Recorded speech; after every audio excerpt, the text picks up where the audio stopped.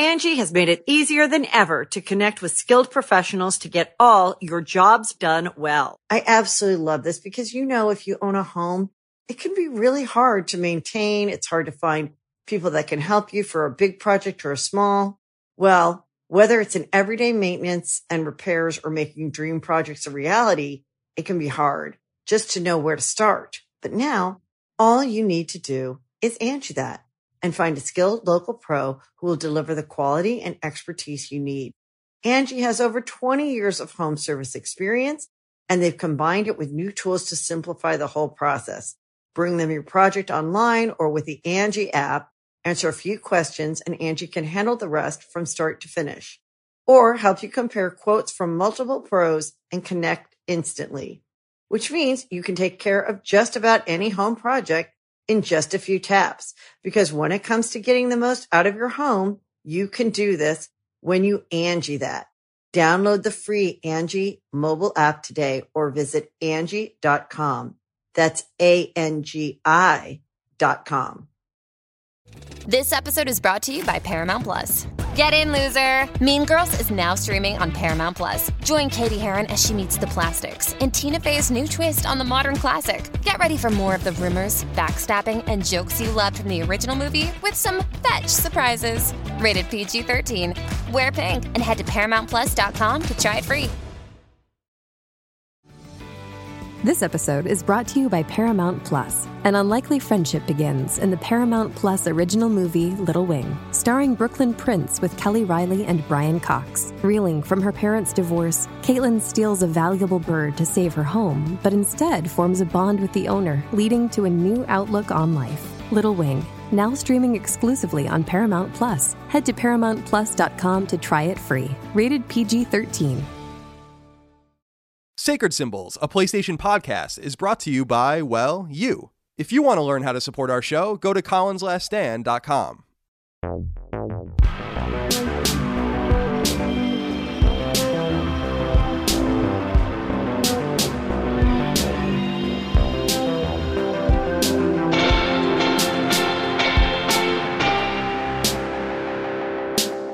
Greetings and salutations. Welcome back to Sacred Symbols, a PlayStation podcast.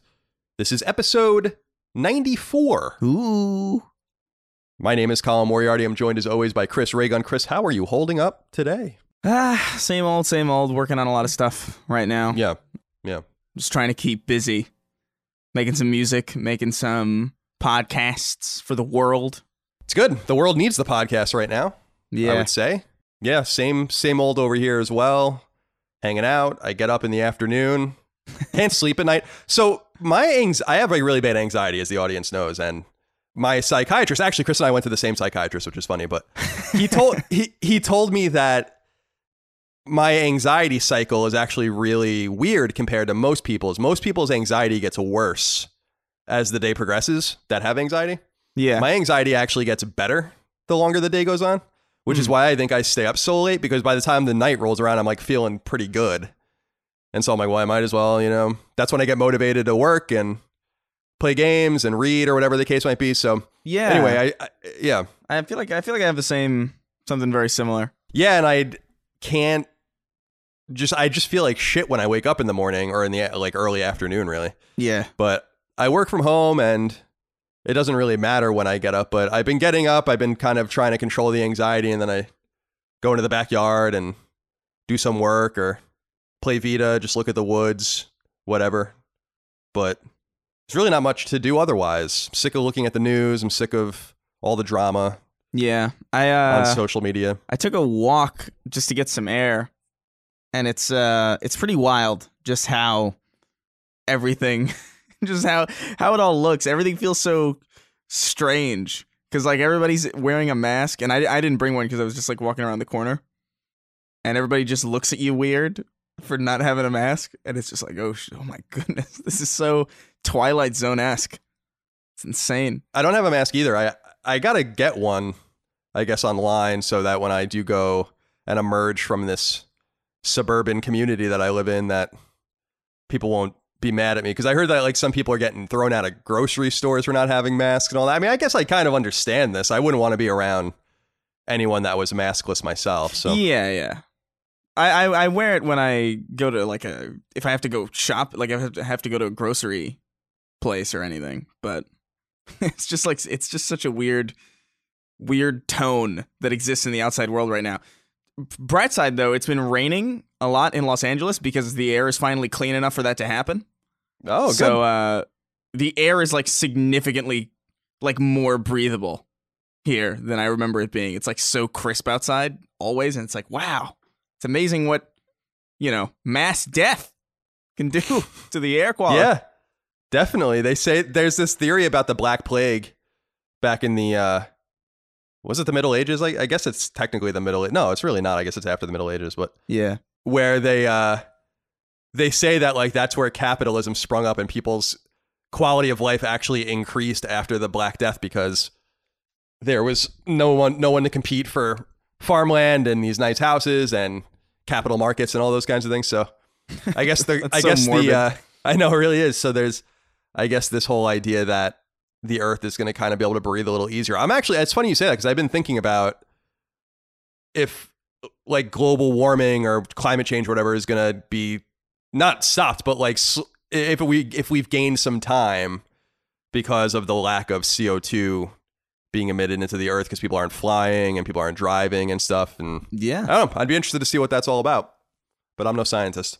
Yeah. So, my major thing right now is that I'm just tired of not smoking weed, and I haven't smoked all year, and it's fine. But I that's the other thing that I think's harming my ability to sleep and stay asleep and stuff like that. So I really got to figure that out at some point. Do you take melatonin at all?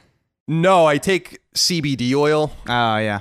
But I just don't feel like it. I mean, it relaxes me, but I just don't feel like it really does the trick. And it's so expensive that I feel like if I take as much as I feel like I need, then I'm just going to be going through it really quick. So I don't know. I don't know what to do. Melatonin's pretty good, man, for sleep. I got to say, that stuff, that was wild. Just knocks you out, and then you dream about being a spider. Oh, it's wild. That's interesting. Yeah. Maybe I should look into that. I don't know. I'm actually, I miss the physical feeling of just smoking joints. Like I love smoking joints. Yeah. And as you know, and, and so you can buy CBD flower, which has no THC in it or very low THC. And I think I might just buy that just to smoke something, and see what happens, see what kind of crazy shit I get myself into. But I don't know, man. I do miss, that's the only thing I miss about California. Otherwise I really could give a fuck less that I'm out there.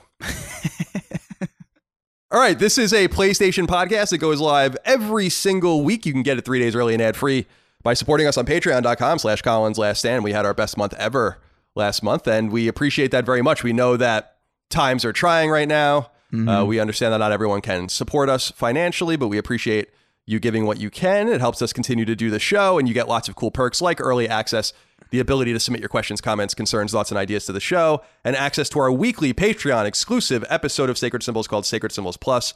That's usually a 60, 90, or even 120-minute deep dive into something that we wanted to talk more thoroughly about, let's say. If you listen on free feeds, we'd appreciate it if you left us nice reviews on iTunes, etc.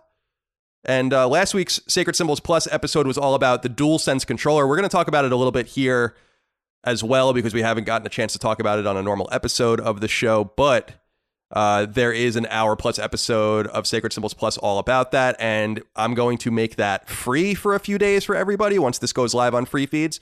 Mm-hmm. So you can just go to patreon.com/ColinsLastStand and download that or listen to it at your leisure. I know that that's a pretty important topic that we need to discuss as a community, and so I don't want to put that behind the paywall forever, so go check that out. If you are listening to this on free feeds, it should be live for a few days for you, regardless of if you support us or not. And finally, this week, I will sit down and do the Twin Breaker spoiler cast all about the story. Twin Breaker is our PS4 and Vita game. It is out now for $9.99 or your local equivalent, cross-buy, 2 platinum trophies, etc. We appreciate your support, so please go buy it and check that out. And speaking of DualSense, Chris, we've talked about this a few weeks ago, but we keep getting outflanked based on our recording schedule by news. Some people think that this is a problem. Some people think that it's really not a problem. I don't know if we should change recording dates or not based on this. So I'm just going to put this once and for all into the audience's hands, just like we did for The Drop when people were complaining about that. And then we realized like 4 out of 5 people that listen to the show actually love it. So what I'm going to do is when this podcast goes live on Patreon, I'm going to put a Patreon poll up that will be available to everybody. And even if you're not a supporter, and you could just vote. Should we keep recording on Monday and publishing on Tuesday? Or should we record on, say, Thursday and publish on Friday and then do Sacred Symbols Plus early in the week? So I'm going to leave that up to you guys. Whatever your decision is will be what we do moving forward. And that'll be it. All right. Sick of worrying about it. Yeah, there's enough worry. All right. Let's see here. We have quite a few things to get through before we get into the news. Yeah. Joseph Troxler just has a message for everyone. He says, Colin and Chris, thank you for all your hard work to entertain and keep us satisfied in these hard times. Driving to work each day, I listen to Sacred Symbols and Sacred Symbols Plus to bring me some sliver of joy and hope. These are difficult times indeed, and I want you to know that you two bring a certain joy that keeps me going, keeps the rest of us going, and provides some reprieve from our current situation. Keep up your hard work, stay safe, and most importantly, keep making Tuesdays great. Thank you, Joseph. We appreciate you. Yeah, man. We will do the very best we can. We know a lot of people out there are having a hard time. Unemployment's up. People are losing their jobs. We're really sorry to hear this. Hopefully things recover soon. It seems like maybe things are going to start getting better soon. I don't really know that for sure. I feel like I've been thinking that pretty regularly for about a month. Yeah, one can dream. Right, exactly. So, but we hope that that's actually the case. And last week on Twitter, I think some people saw I gave 10 random fans a video game of their choice, just to kind of try, if they got laid off from their job, just to kind of try to ease their lives a little bit for the time being, just some small thing. And this week, I think I'm going to do a giveaway, but I think I'm going to do it with like books or something. So you can just go check that out on Twitter. I'll probably pick like 10 or 20 people to just buy you a novel or, I don't know, something, nonfiction book or whatever that will maybe keep your mind busy for a little while, get your mind off of things if you've lost your job. So keep an eye out for that. Guitar Raven 28 wrote in and said, hey, cock lovers. Cock is in chicken, mind you. Hey. Oh. In the last episode of the Sacred Symbols, you gentlemen confirmed that a chicken nugget is not a meatball. Indeed, this is the case. However, you two forgot to discuss popcorn chicken. Popcorn chicken is essentially a spherical chicken nugget. So I asked the question, is popcorn chicken a form of meatball? Thank you and good day. No, you're stretching the spherical nature of a piece of popcorn chicken, I feel like. Yeah, I don't have popcorn so. chicken that often, but I feel like from what I remember, they're just kind of spastic chicken nuggets. Like I don't really think of them as chicken balls, you know? Yeah, I thought that they were more like small chicken tenders that were also breaded. I thought that they were white meat. Maybe I'm wrong about that. But I don't know that this is necessarily, popcorn chicken is necessarily a meatball. I guess theoretically, technically it is. Like I had meatballs yesterday. Now a meatball is beef and or pork in an Italian dish. But I don't know that I consider popcorn chicken a form of meatball, but yeah, no, this is I'm looking at pictures now. This is not a meatball. There's far too much variety in the shapes. Like some of them have like, you know, some of them are tender shaped, some of them are a little bit spherical. But I think the main difference here too is a meatball typically is something that you meatballs are not finger foods.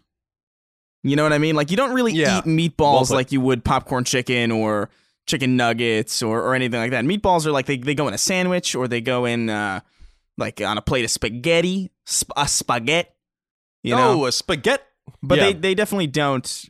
I think that's a key part of the definition that we didn't consider last time, is that the fact that, like, if it's a meatball, it's by definition kind of not a finger food. Yeah, like what is the did we look up like meatball? Oops, I just wrote that in the notes. Meatball definition. A ball of ground or chopped meat, usually beef, with added seasonings, and then informal North American, a dull, stupid, or foolish person. All right. You know the singer Meatloaf? Yeah. That's his name. He chose that. Do you like Meatloaf? I saw him live, actually. Like, actually, I'm not even kidding. Like, I think in 2015, I saw him live for some inexplicable reason. I think he's fallen out of some grace with people because I think he's like a hardcore conservative or something. Because I think he was actually, he was on the Celebrity Apprentice. I know that because I watched the show. Yeah. And so I think he has some sort of relationship with Trump, which I think is kind of ruined him in some people's eyes. But I always thought he was a talented musician. But I actually did mean Do you like meatloaf the food? No. Oh, really? I love meatloaf. No, there's something about just a nebulous, like, conglomerate of meat that I don't know the origins of. That's just like, I'm sure I've had meatloaf at certain points that I've liked and that I've thought was pretty good, but I've never thought like, oh, you know what I could go for right now? A loaf of meat. Like, I usually think like, oh, I just want a burger or like a chicken sandwich or something like very specific. Yeah, I can understand that. Meatloaf sandwiches are pretty good. Yeah. But yeah, I guess it's an acquired taste. I happen to have quite an affinity for meatloaf. It's kind of like a giant meatball and you put ketchup on it. It's pretty good. Yeah, I wouldn't say no to a meatloaf if it was offered to me. Oh, okay. I'll put it that way. That's good to know. All right. Adam Barnes wrote into us on Patreon and says, "What's up, boys? Just wanted to correct the gross injustice that was done to my beloved game of Aussie rules footy. AFL stands for Australian Football League. It isn't rugby union or rugby league. It is the greatest game ever played, and I advise you both to sleep with one eye open for a while until I calm down." I don't think you're going to be able to get to the United States, to be perfectly honest with you, but yeah, we're closed down for business right now, Adam. Now, this game actually cropped back up in the drop again. I think it might have been delayed by a week or something. I don't know, but I got to be honest with you, and I don't know if I corresponded with you privately about this, Adam. I corresponded with someone about this. I don't know what the fuck the difference between any of that stuff is. I'm going to be totally honest with you. I'm a huge sports fan, and I don't know the difference between Australian football, rugby, union. I don't know. Wouldn't it be wild if I knew? Somehow, that would be wild. Inexplicably, this was like the only sports knowledge I had. Distinguishing between American Australian football and rugby union. Rugby union, I don't know. I don't know. I mean, rugby always looked like an interesting game to me, but I guess I'm confusing that with something else. Or maybe, I don't know, the other way around. I always thought rugby was just football without the pads. It was just like violent, like Spartan football. It's kind of the way I interpreted it as well. But it's apparently safer to play because without the ironic thing they say about head injuries and whatnot in the NFL is that because they're so heavily padded and they have these helmets, they like just treat their bodies like torpedoes. And you have some level of preservation, self-preservation when you play without pads. So, yeah, that makes sense. Yeah, so it makes some level of sense that you would then have to not get injured as much, not lead with your head and all of that. But nonetheless, I'm sorry if I offended anyone. Jared Kellogg wrote in. Now, we got a lot of these comments, both on Patreon and on Twitter, etc. So CNC, and I totally fundamentally disagree with this, but I'll see what Chris thinks. Mm-hmm. CNC just wanted to offer a quick connection to Larry's question last week in regards to the Xbox One versus PS4 Metacritic score differences. So to remind people, we were talking about how, or I guess Larry wrote in saying Xbox One games are scoring better than PS4 games, the same games on Metacritic. You're missing a very key detail, the amount of reviews that are counted on each platform's page for any given game. PS4 is the primary platform games are reviewed on, so you see a much larger volume of reviews on Metacritic for that version. Usually there are upwards of 80 reviews on PS4 versus 20 to 40 on PC or Xbox. More reviews means a larger volume of scores, so the average goes down. Just figured I'd mention it as you're using Metacritic, a tool I think people take far too seriously. You should always pay attention to the amount of reviews being aggregated in comparison to other consoles. Hope everyone is staying safe in these demoralizing times, and thanks for the wonderful, eloquent, and soothing podcast. You truly give me hope and motivation every week with your insightful words. Thank you, Jared. Now, I'm not a mathematician, so I don't know about how this works into the law of averages and stuff, but that makes no sense to me.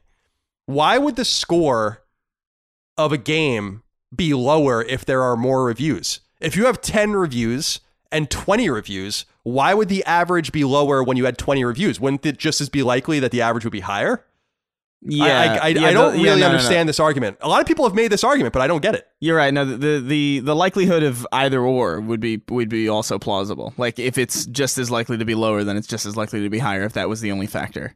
I do think that I don't know. That could play a role, but I honestly think if you're talking about just like a difference in the amount of review scores, you're talking maybe like a 1 or 2 point, maybe 3 point maximum margin of error. I would feel like I'm not basing that off of anything. It's just like my guesstimation.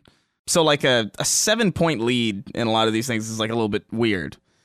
I don't know about this. I don't know about this one. It might be one of those things like someone brought up on Knockback some really interesting mathematical quandary or whatever about how if you have 30 people or something like that, the likelihood of 2 people sharing the same birthday is like 50% or something like that, which makes no sense, but apparently it's true. And I don't presume to understand that stuff. And this might be a similar thing, but I just don't understand why if you have more reviews, the average will necessarily go down. It just, like Chris said, seems just as likely that the average would stay the same or go up. It's just a total mishmash. In other words, why would the score be lower if you have 20 reviews than 10? Yeah. Why couldn't the extra 10 reviews all be higher? No, I agree. I think it's a little weird. I do agree that Metacritic is taken far too seriously. That is one thing I do like. I don't like the over reliance on Metacritic. I don't like that people's bonuses are dependent on it. I think that's a little. I don't know. It's just weird to me. Yeah, I don't get it. I mean, I don't like it either. I think that the only thing that could explain this away is that, and I think people know this, on Metacritic, there is an algorithm that is actually unknown to the public. No one actually knows how it works, where sites like IGN and GameSpot and Kotaku actually, or not Kotaku because they don't score, but they get a higher weight in the average than smaller sites. So IGN's review counts sometimes like 3 times more than a smaller site score. And people have tried to reverse engineer this, but I don't think anyone's actually been able to do it. So it could be that the games being reviewed on PS4 as the first SKU are higher weighted and more difficult scoring websites. But that would require, like, so Eurogamer, for instance, which notoriously gives really bad scores to games, like it's really high to get anything more than like a 7 or an 8 there. That might have something to do with it, but I don't think that the number of reviews has anything to do with it. It literally makes no sense to me.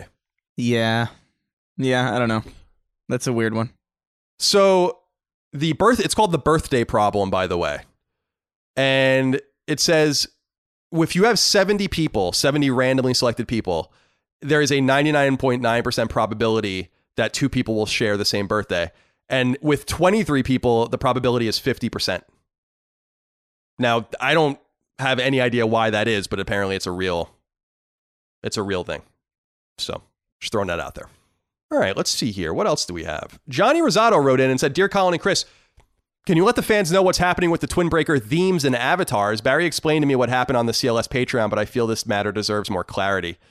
Yeah, so Twin Breaker, again, is our PS4 and Vita game. We actually submitted both PS4 and Vita themes and then PS4 avatars for the game, and we were going to make them available for free. We had no problem doing that. We wanted to do it to promote the game. So what ended up happening, to Johnny's point here, and I guess Barry has illuminated this rather for people, is they won't put them up for us, and I guess you have to submit them with your game, and then they all have to be published at the same time or something. It's like some weird Sony shit that I don't understand. So the short answer, and really the only necessary answer, is that I don't think they're going to publish. I don't think they're going to happen. That really sucks.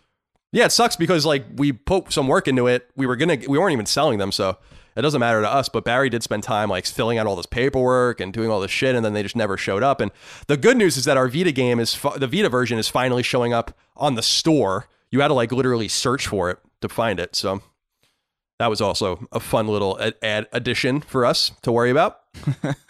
Anthony J. Sanchez wrote into us and said, Hey, CNC, if things clear up with coronavirus, are you guys planning on doing anything special for episode 100?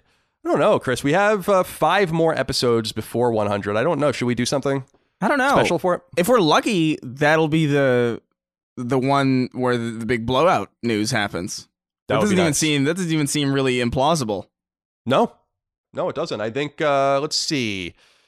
This will go live on the 14th, 21st. That's 96. Yeah, it'll go live May 26th. So yeah, it is possible that episode 100 coincides with something with the PS5, which would be really nice. But we'll figure out something. I'm sure we'll do something for it, but yeah, I have to think about it. We have a little bit more time. Nikolai Casio wrote in and said, Hey, Colin, I hope you are feeling better or feel better soon. I'm graduating into a rough economy full of hiring freezes, so I'm feeling pretty down too. I imagine so. Thank you guys for keeping me entertained during all this. My question is, do you guys think Sony will ever allow PS Now subscribers to download games like Game Pass, or does Sony insist that streaming is the way to go, even for people in the Midwest? Nikolai, you can already download. Yeah, well, you can download PS4 games. Right, exactly. Now. You can't download PS3 games. You have to stream those. Maybe that'll be ameliorated on PS5. We don't know. But the good news, Nikolai, is that you can download PS4 games to play without having to stream them through PS Now. And PS Now is getting better and better. And I think a lot of people are coming to terms with that. I still haven't really fully come to terms with that. Yeah. So Nikolai, go download your PS4 games through PS Now and treat yourself well. Yeah. Brian Borlaug wrote in and said, hey guys, why do people keep asking to be given free games and other shit during this pandemic time at home? While I agree that some better sales would be nice, it's not like we all don't have ridiculous backlogs that we can dive into at this time. I imagine that sales are planned months in advance and it's hard to pivot, let alone Sony being able to do it. But should we really expect companies to give us free or extra things because of what's happening in the world around us? With most companies losing money right now, I can't fault them for not doing so. Stay safe and healthy, everyone. Yeah, I'm in agreement with you generally, Brian. The backlog, I mean, I often would kid around. We actually ended up getting this year exactly what I used to kid around about, which was a year with no games. That way we can all catch up on our backlogs. But you're right about sales. I actually learned from Barry, who's the guy who made our game, Twin Breaker, that like he can't even get them to put our games on sale. Like we don't even know, we're not going to put Twin Breaker on sale, but his other games. I thought that was interesting because like he wants to put his games on sale and we don't even really know how to go about doing it. So it is something that's planned far in advance. I certainly don't understand what the fuck's going on. But yeah. I think what is required, or I don't think it's required, but people like me, or Chris can do it if you ever wanted to. But like business is good. I have some means or whatever, and a lot of people out there are struggling. That's why I went on there and tried to give people games for free. So they got games for free just from a person who bought them. And so maybe that's the answer. Like maybe we should try to be a little more philanthropic and whatnot with each other. I know that when I gave away the games for free, I did feel like it was somewhat of a meaningless gesture because I know people need more than that. But my whole idea was like, well, don't you need a distraction as well? Don't you need something to occupy yourself right now if you've lost your job and are worried about this, that, and the other thing? So I think we all have to contribute the best way we can. But if you're a person of means, maybe consider giving a game away to a person online or consider donating to a good cause or whatever. I think that's what's going to keep everything kind of buzzing, because it is true we have 13% unemployment, but and it's going to go up, but we also, that means have 83% that are still employed, and maybe we can help those less fortunate. So maybe that'll be the solution to Brian's conundrum. And finally, before we get into what we're playing, Kate O'Brien wrote in and said, hello, gentlemen. Colin, you're always discussing how games are cheaper than ever. With the move towards subscription services like Games Pass, how are devs going to get paid or receive proper funding? It's similar to how we see artists on Spotify making little to no money for streams. This is actually going to be a problem. Chris, you have I was wondering if you had a little more insight into this, because you have friends that are musicians. I mean, I do too, but do you know how they deal with Spotify and streams and how much money they make off of that? Well, I mean, it depends on the person, but people, let's rest assured, people are making a lot of money on Spotify. I just recently checked, because I have songs on Spotify, and I didn't even know how to get paid from that shit until like I think a week ago. And I've had this music on for like a long time, and I had made like a pretty good chunk of change without even realizing it, without really doing much of anything aside from just like making a song in like a day and putting it on a site. So like bands I'm sure are doing fine, and like popular artists I'm sure are doing fine, or even anybody with like a modicum of, social capital is probably doing pretty good. And people still support musicians. Like every day I get like some email or a couple of emails from people who like, hey, I bought your song on Bandcamp for like $5, and it's like, okay, cool. I don't really know how this translates to the gaming industry though. It's very difficult for me to even fathom how subscription services make money, but they evidently do, because they push it like crazy and they just continue to support it, and people seem to want to be on it. It's strange. Like it seems entirely impossible to me, but it just is. Yeah, I was just typing around looking for it. I should have brought it up, but if I can find it, I will tweet it out. A month or so ago, there was an article on a big website talking with developers about how this is actually increasingly going to become a problem, because everyone's competing for these publishing dollars, or like Epic exclusivity dollars or whatever, or Game Pass guaranteed funds, and PlayStation Plus, which is a much smaller thing, PS Now. And eventually these services are going to be so satiated that there's going to inevitably be a race to the bottom, just like there was on iOS, just for different reasons. And so I don't know how this is going to work out. It's not probably going to be good for lower tier developers. It's going to be harder than ever to get noticed. There's going to be fewer funds to go around. And then the only thing that I think might, like we talked a few weeks ago about how Avalanche is splitting up into 3 teams. And one of those teams is going to, like the guys that did Generation Zero, are going to satiate this like middle ground area. And I think that AA gaming or A gaming might come back in this environment, because there's going to still be your AAA games that get $150 million in budgets and 5 years to make. And then there is going to be less room on the bottom for people to take risks and leave studios to make their own games and all of that, which we saw a lot of 10, 8, 7, 6, 5, 4 years ago. So I think that the good news is that maybe we'll get more A and AA games, which is what I kind of miss. I like those kinds of games. And we have to remember that some series actually started in that space and then started to kind of creep into AAA. Like I always looked at like Darksiders as like an A game or a AA game, right? And they kind of slowly climb. Saints Row, actually, even in a way. We talked about Saints Row last week. So I don't know. It's an interesting question to consider, Cade, but one we will pay attention to. But as Chris said, he's made some nice money streaming and selling his music. By the way, you put up a new song. You sounded just like Billy Joe Armstrong. Yeah, and you singing. I don't mean that as an insult. I love Green Day, but I can't. It's just, it's a problem. It's just my voice at this point.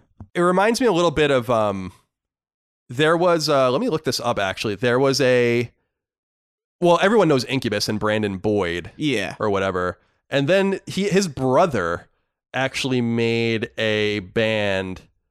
What is it called? Do I have it? Hold on a second. People have to go listen to this because it's so funny. Oh, Audio Vent. They only had one record in like the early 2000s, and it sounds just like an Incubus cover band, basically. That's kind of funny. But that was when labels were throwing around a lot of money. Back in the day. Angie has made it easier than ever to connect with skilled professionals to get all your jobs done well. I absolutely love this because, if you own a home, it can be really hard to maintain. It's hard to find people that can help you for a big project or a small. Well, whether it's in everyday maintenance and repairs or making dream projects a reality, it can be hard just to know where to start. But now all you need to do is Angie that and find a skilled local pro who will deliver the quality and expertise you need. Angie has over 20 years of home service experience, and they've combined it with new tools to simplify the whole process. Bring them your project online or with the Angie app, answer a few questions, and Angie can handle the rest from start to finish. Or help you compare quotes from multiple pros and connect instantly, which means you can take care of just about any home project in just a few taps. Because when it comes to getting the most out of your home, you can do this when you Angie that.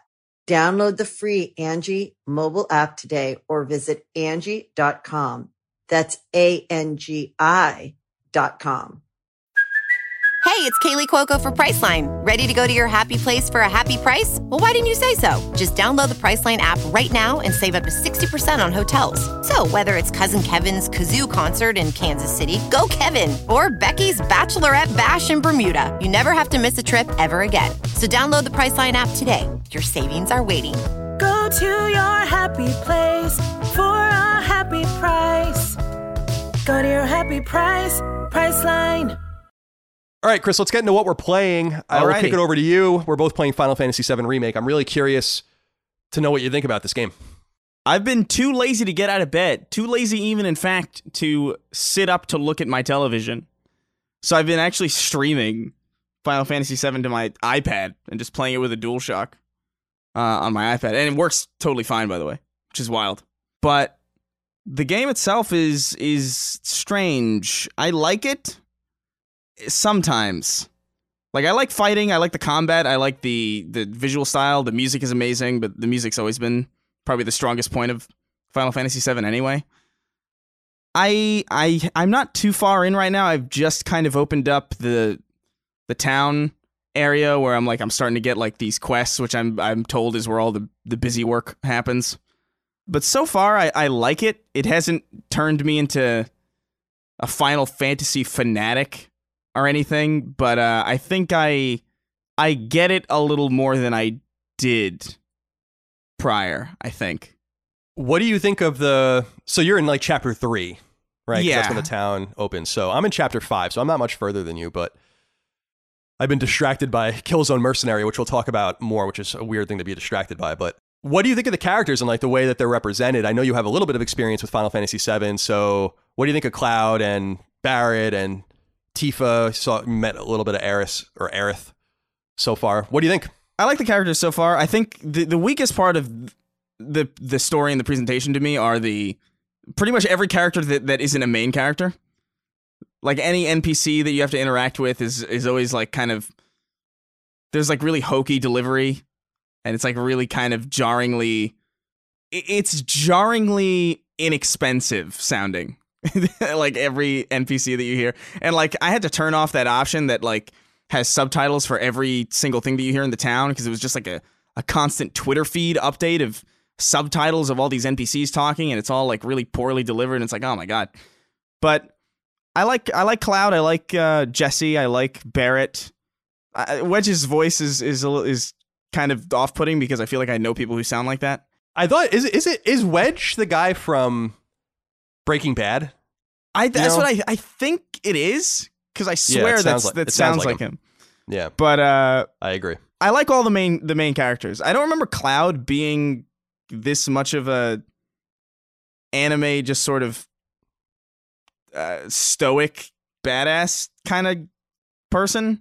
Like I didn't really get that vibe from the original Final Fantasy VII, or at least maybe I just wasn't paying that much attention.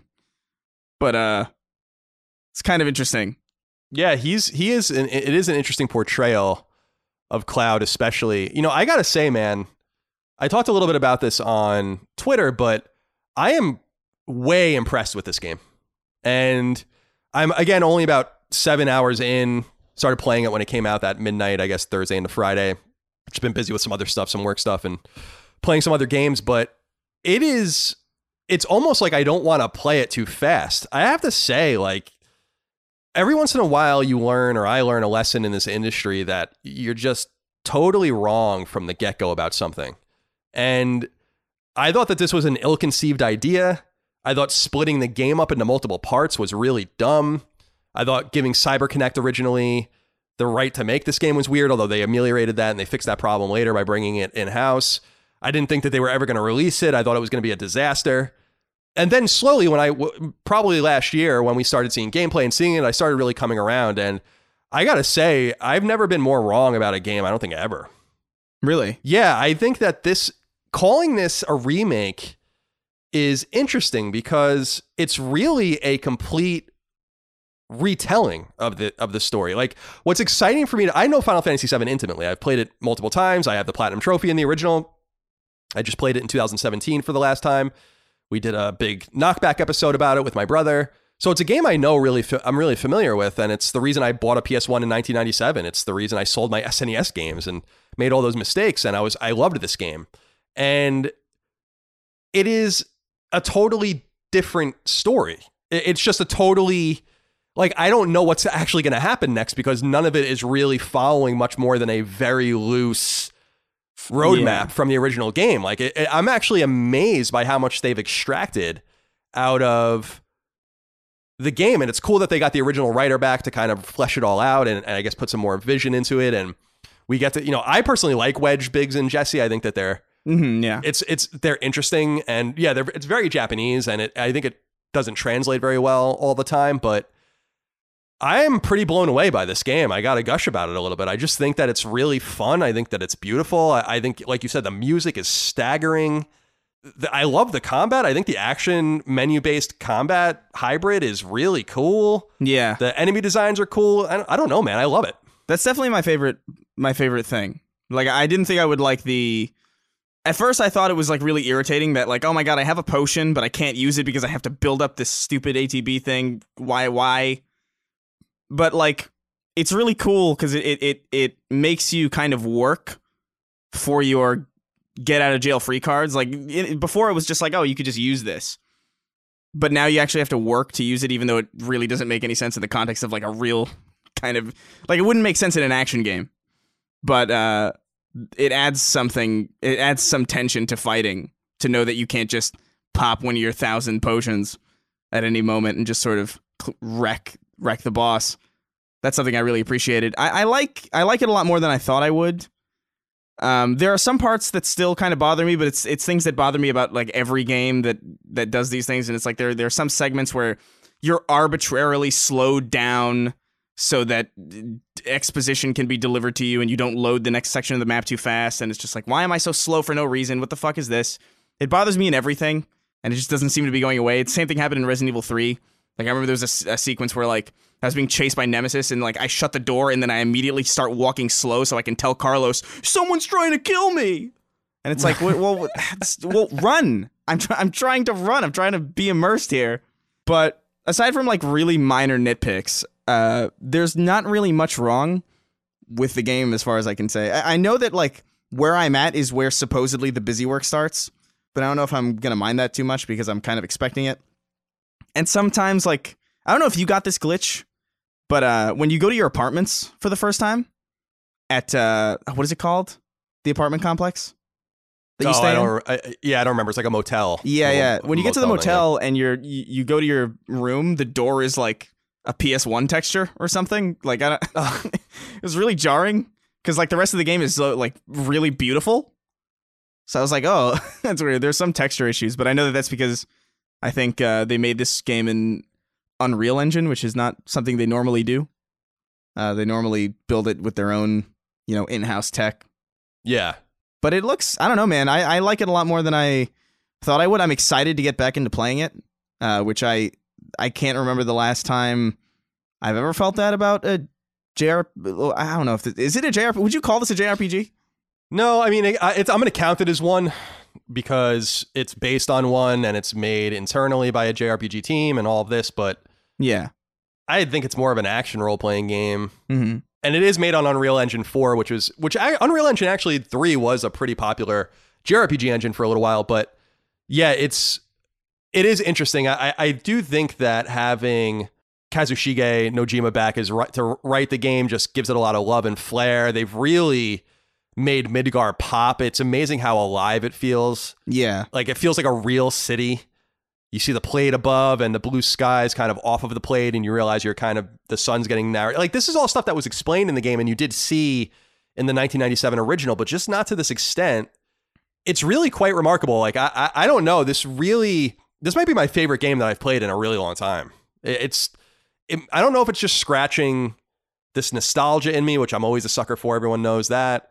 But I think that there's just something pretty remarkable about what they've accomplished here. And it makes me, now I know that I've not seen it all. I'm maybe less than a third of the way through the game. And I know some people have a problem with the way it ends. I don't know how it ends. We're obviously not going to spoil that here. And I'm most eager to see, like, how many parts they split it in. And it's cool that they mention things that don't happen in the game, but that do happen in Final Fantasy VII that are later on. They mention towns and like Wutai and all this kind of stuff. Mm-hmm. And so it's cool that we we kind of know that this is going to happen. It makes you excited to see Yuffie and Vincent and later on Sid and whatever the case might be. Yeah. It's pretty cool. I'm impressed and I'm excited about it. And it's one of those games that I'm really trying to savor as opposed to rush through it. Yeah. I like too that it isn't the same exact story. Because it actually kind of gives you, like, that kind of gives you a good reason to actually play the original as opposed to, like, this acting like a stand-in or like a replacement. It's pretty cool. I like it. I like it a lot. Yeah, man. It's great. And it's totally remixed. Like, I guess I wasn't paying attention to the story and the trailers at all, which I'm really happy about now. And we had mentioned that they do spoil something, like, people were just rampantly spoiling something about Red 13, which really annoyed me. And I just stopped kind of paying attention to stuff at that point entirely. But it really is like a new story. I do think that the one suggestion I made, which was for people to play Final Fantasy VII, the original, before playing this, actually holds truer than ever, because you can't possibly appreciate how different and good and unique this is without knowing what the original was and what they tried to do with that and how they have better realized it here. And so that's the one thing I think I was totally right about. And I know that a lot of people took that advice, but I know that a lot of people also didn't. And that's too bad, because I don't think you can go in the reverse direction and get the same experience. I think you have to go in one direction to get the really interesting experience of whatever Final Fantasy VII was in 97 and then what it is in 2020. So let's get into some of these questions, comments, concerns, thoughts, and ideas from the audience about the game. Adam Laws wrote in, said, hello, Colin and Chris. I hope you are both doing well. How are you all liking Final Fantasy VII Remake? I'm surprised how well Square pulled off the remake so far, especially how bleak they made Midgar feel. When you first arrive in the slums and see the large lights illuminating the slums, you feel the weight of poverty and oppression. I love the original, but through hardware limitations, Final Fantasy VII was hindered in the visual storytelling. I'd love to hear your thoughts. What do you think about the visual acuity of the game in terms of I really think it really does a nice job of showing the haves and have-nots and real urban living. Mm-hmm. And I absolutely love it. What do you think about that particular aspect? Yeah, no, it's gorgeous. I think the art design is like really, really stellar, especially just like the world design and like the way things are kind of lit and even just like the person. It's weird because everything looks real. Like there's like a realistic texture to everything, and things look like they could be real, but everything's like vaguely stylized. Like Seventh Heaven looks like distinctly like a place that you would see in like a cartoon, kind of, but it looks real. And that kind of gives it this. It's almost like it's almost like the Uncanny Valley, but in the opposite way, where it's like, oh, this looks really fantastical and very like whimsical. I like it, as opposed to looking kind of off-putting and dissettling. I really like the way it looks. I really like the world design. But when you're first trying to escape after dealing with the Mako reactor, and you just see like these like really kind of like lavish streets, and even those are like full of fire and brimstone and shit. It's really cool. I really like it. Yeah, one thing that sticks out to me that I really like a lot in it is that it's this like modern, postmodern society. And the one thing that sticks out is that they all have these like old 50s style cars, which is just a really cool clashing of I was thinking about those too. I was about to bring those up. Yeah, it's a clashing of images, which I think is really neat. And there's a point in the game you haven't gotten to yet. I won't spoil it, but when you go into an actual like middle class or upper middle class neighborhood in the game, and it's cool to see how different it is. And I don't want to say it reminds me of New York, because I don't think it does totally, but it's Midgar seemed much more one note in Final Fantasy VII that it actually probably was intended. And I think that they were actually able to fix that here with the plate and with the way people live that work for Shinra and all of that. Yeah. So really, really beautiful game, and certainly sticks out in terms of its visual storytelling. Mm-hmm. Leon Woodmass wrote in and said, hi, Colin. I am a returning patron after a year of freeloading. Welcome back. Thank you. Square, in their inability to launch games in a timely fashion and let projects spiral out of control, has been the focus of your ire before. Are you impressed that what seems like an odd design choice to split up Final Fantasy VII has turned out to not be just a good production choice, but a design masterstroke? Yes. I have to say, and it's what I said earlier, Chris, this really was the only way to do it with their vision, because otherwise they would have had to make a 150-hour game of this quality that would have cost $400 million or something like that and never come out. So again, I'm interested in how many parts they split it into. I think it's going to be 3, and how quickly they can get them out. But are you interested in how they are doing this?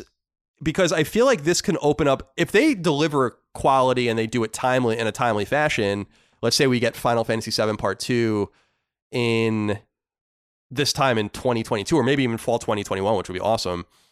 I suppose this is going to open up other publishers and developers' eyes to the possibility of remaking big old games over multiple parts, because the reality is it's going to cost us $180 or $200 to play the entire saga. Yeah, which is good for them, I think, because once you're in, you're not probably. I doubt someone's going to play this and not want to play the second and third parts. But what do you think about all that? Yeah, I don't know. I would still ultimately, like in a perfect world, I would prefer to have a complete Final Fantasy VII. But obviously, like, the economic reality makes it so, like, this does make a lot of sense to me, like the way they chose to do it, especially knowing that they've basically taken Midgar and made it its own game, which I know it really wasn't that big of a part of the original in comparison. So yeah, I mean, I want the full game now. I would prefer to be just playing the full game, but I'm all right with the structure as long as the quality remains intact throughout these entries, which is like the biggest like if, especially now. The one thing I get a little bit annoyed by is just Sephiroth's rampant inclusion in this game because you don't really meet him until later in Final Fantasy VII in a big way. And I just feel like they felt like they had to wedge him in a little bit more, pardon the pun. And his relationship, obviously, with Cloud is relevant in the original game too, but you just don't learn about it so soon. So that's the one thing where I feel like it would have been much cooler to never see him in this and kind of wonder when he was going to come in and how it was all going to work, or see him at the very end, kind of like Luke Skywalker in Episode 7, where you see him at like the very end of the movie. And there's really no exposition or anything like that. I think that would have been more neat. Because Sephiroth, I think, for all of Final Fantasy VII's charm, I think Sephiroth's a pretty overrated villain. Even in Final Fantasy terms, I think Kefka, for instance, is a much more compelling villain. Oh, from 6? Yeah. Because he's, a fucking crazy-ass court jester who kills his own emperor and shit. It's much more interesting than Sephiroth, but they just kind of force him in, and that is a little jarring, I think, in this game, but maybe it all makes sense as I continue to play. Sephiroth bothers me, specifically just because he's included in like very stereotypical flashback sequences that like feel like they feel like an American action movie in like 2005, like is the way that you would see this, and it just feels like a little bit weird, and especially just like he looks like, I don't know if this is just me, but like when I look at Sephiroth in this game, he looks like a Kingdom Hearts character compared to everybody else. Yeah, he does. That's a good point. Am I the only one? Like, it feels weird to see him compared to because everybody else feels like they have these like really updated character models, and like he just looks. I mean, he definitely looks better, and he looks like in keeping with like what the game's trying to do. But there's something about his like visual design, or just like the way he appears. It's just very, very Kingdom Hearts, and it just reminded me of Kingdom Hearts. And it's like I don't want to think about Kingdom Hearts when I'm none of us do. Yeah, Please. Never actually. But yeah, I don't know. Yeah, you're right, though, Chris, in the sense that I actually think, I mean, this is going to sound crazy to people, but I was actually always of the mind that Sephiroth's design was never really that compelling to begin with. He had the big Masamune, like, katana and his long white hair and the black robe or whatever, and that's cool, but it doesn't make... Yeah, it just doesn't really... I don't know what they were going to do with him to make him much more interesting. He's kind of a grounded villain in a way, and his whole goal in the original Final Fantasy VII is actually pretty interesting, and he's not even really ultimately the real bad guy in the original Final Fantasy VII, and you learn about that, and the game's 23 years old, so I don't really feel bad about spoiling that at this point, but I do think that I'll be interested to see, since they've included him so much already in the first 5 chapters of the game, how much more he'll play into this, and then how they'll work him in, and maybe they're gonna... I don't know. The one thing I know about this is that, and I've read this, is that some people are not happy with the way this ends. But this like first part. But I'll be the judge of that when I get there. Justin Relation wrote in and said, with Square Enix continually referring to Final Fantasy VII Remake as episodic, it clearly is episodic. What are the chances that the sequels will get some sort of save import capability a la Mass Effect, with your previous save affecting each playthrough and story? I would love that. I just don't know how they're going to do it, because there doesn't seem to be too many choices to make. The one thing that I do like about this, though, Chris, that I feel like that adds a little bit of realism, was that when you start the game, I think everyone is level like 7 or something like that, which is kind of neat because it shows that like they have a little bit of experience. Yeah. Taking care of themselves and fighting. They're not starting at like level 1, but that's the one thing I'm confused about, is how these characters are going to, if you level, I think the level cap here is 50. If you level cap your character and then go into part 2, and you can draw them in at level 50, it just seems like everyone's going to be really powerful. And what if you start Final Fantasy VII Remake 2 without having played the original, or don't import a save if you can do that? This might be a little bit of a design problem, actually, later on, but yeah, I don't know for sure. Yeah, I don't know how they're going to do that. Huh. I didn't think of that at all. Yeah, there's no guarantee that they're going to have any save importation, but I would obviously send your save to the cloud and just keep it there, and pardon the pun, if in case when the part 2 comes out, that you can import your save. But yeah, there's no real choice making of any consequence. I guess you could draw in equipment and materia and all of that. By the way, how do you like the various systems? Some of them are new, some of them are not. The materia system is a little more robust than in the original. You can upgrade your weapons a little bit more. Do you like all of that? Yeah, I think it's fine. I think it's a nice little extra bit of customizability, which is always good. It's not so deep that it feels like it's in the weeds, and it's not so shallow that it feels like it's meaningless. So it's just the right amount of depth for me in a game like this, where I just don't want to really feel all that overwhelmed. It's good. Yeah, I like it too. Yeah, it doesn't cross that line, which a lot of games do cross, where it's just like there's one too many systems, two too many systems.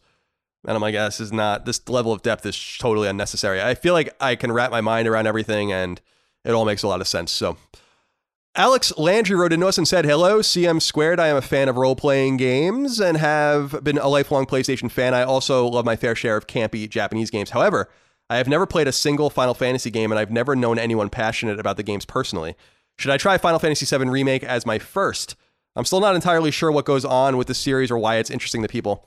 Thanks for keeping Tuesdays great and keep fucking that chicken. Thank you, Alex.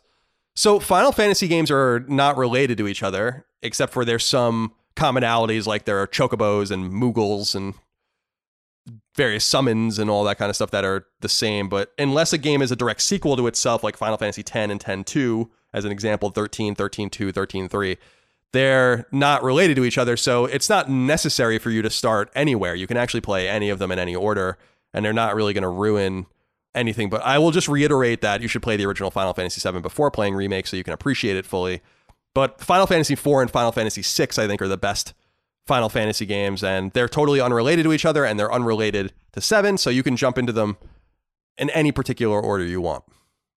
Chris, let's get into the news.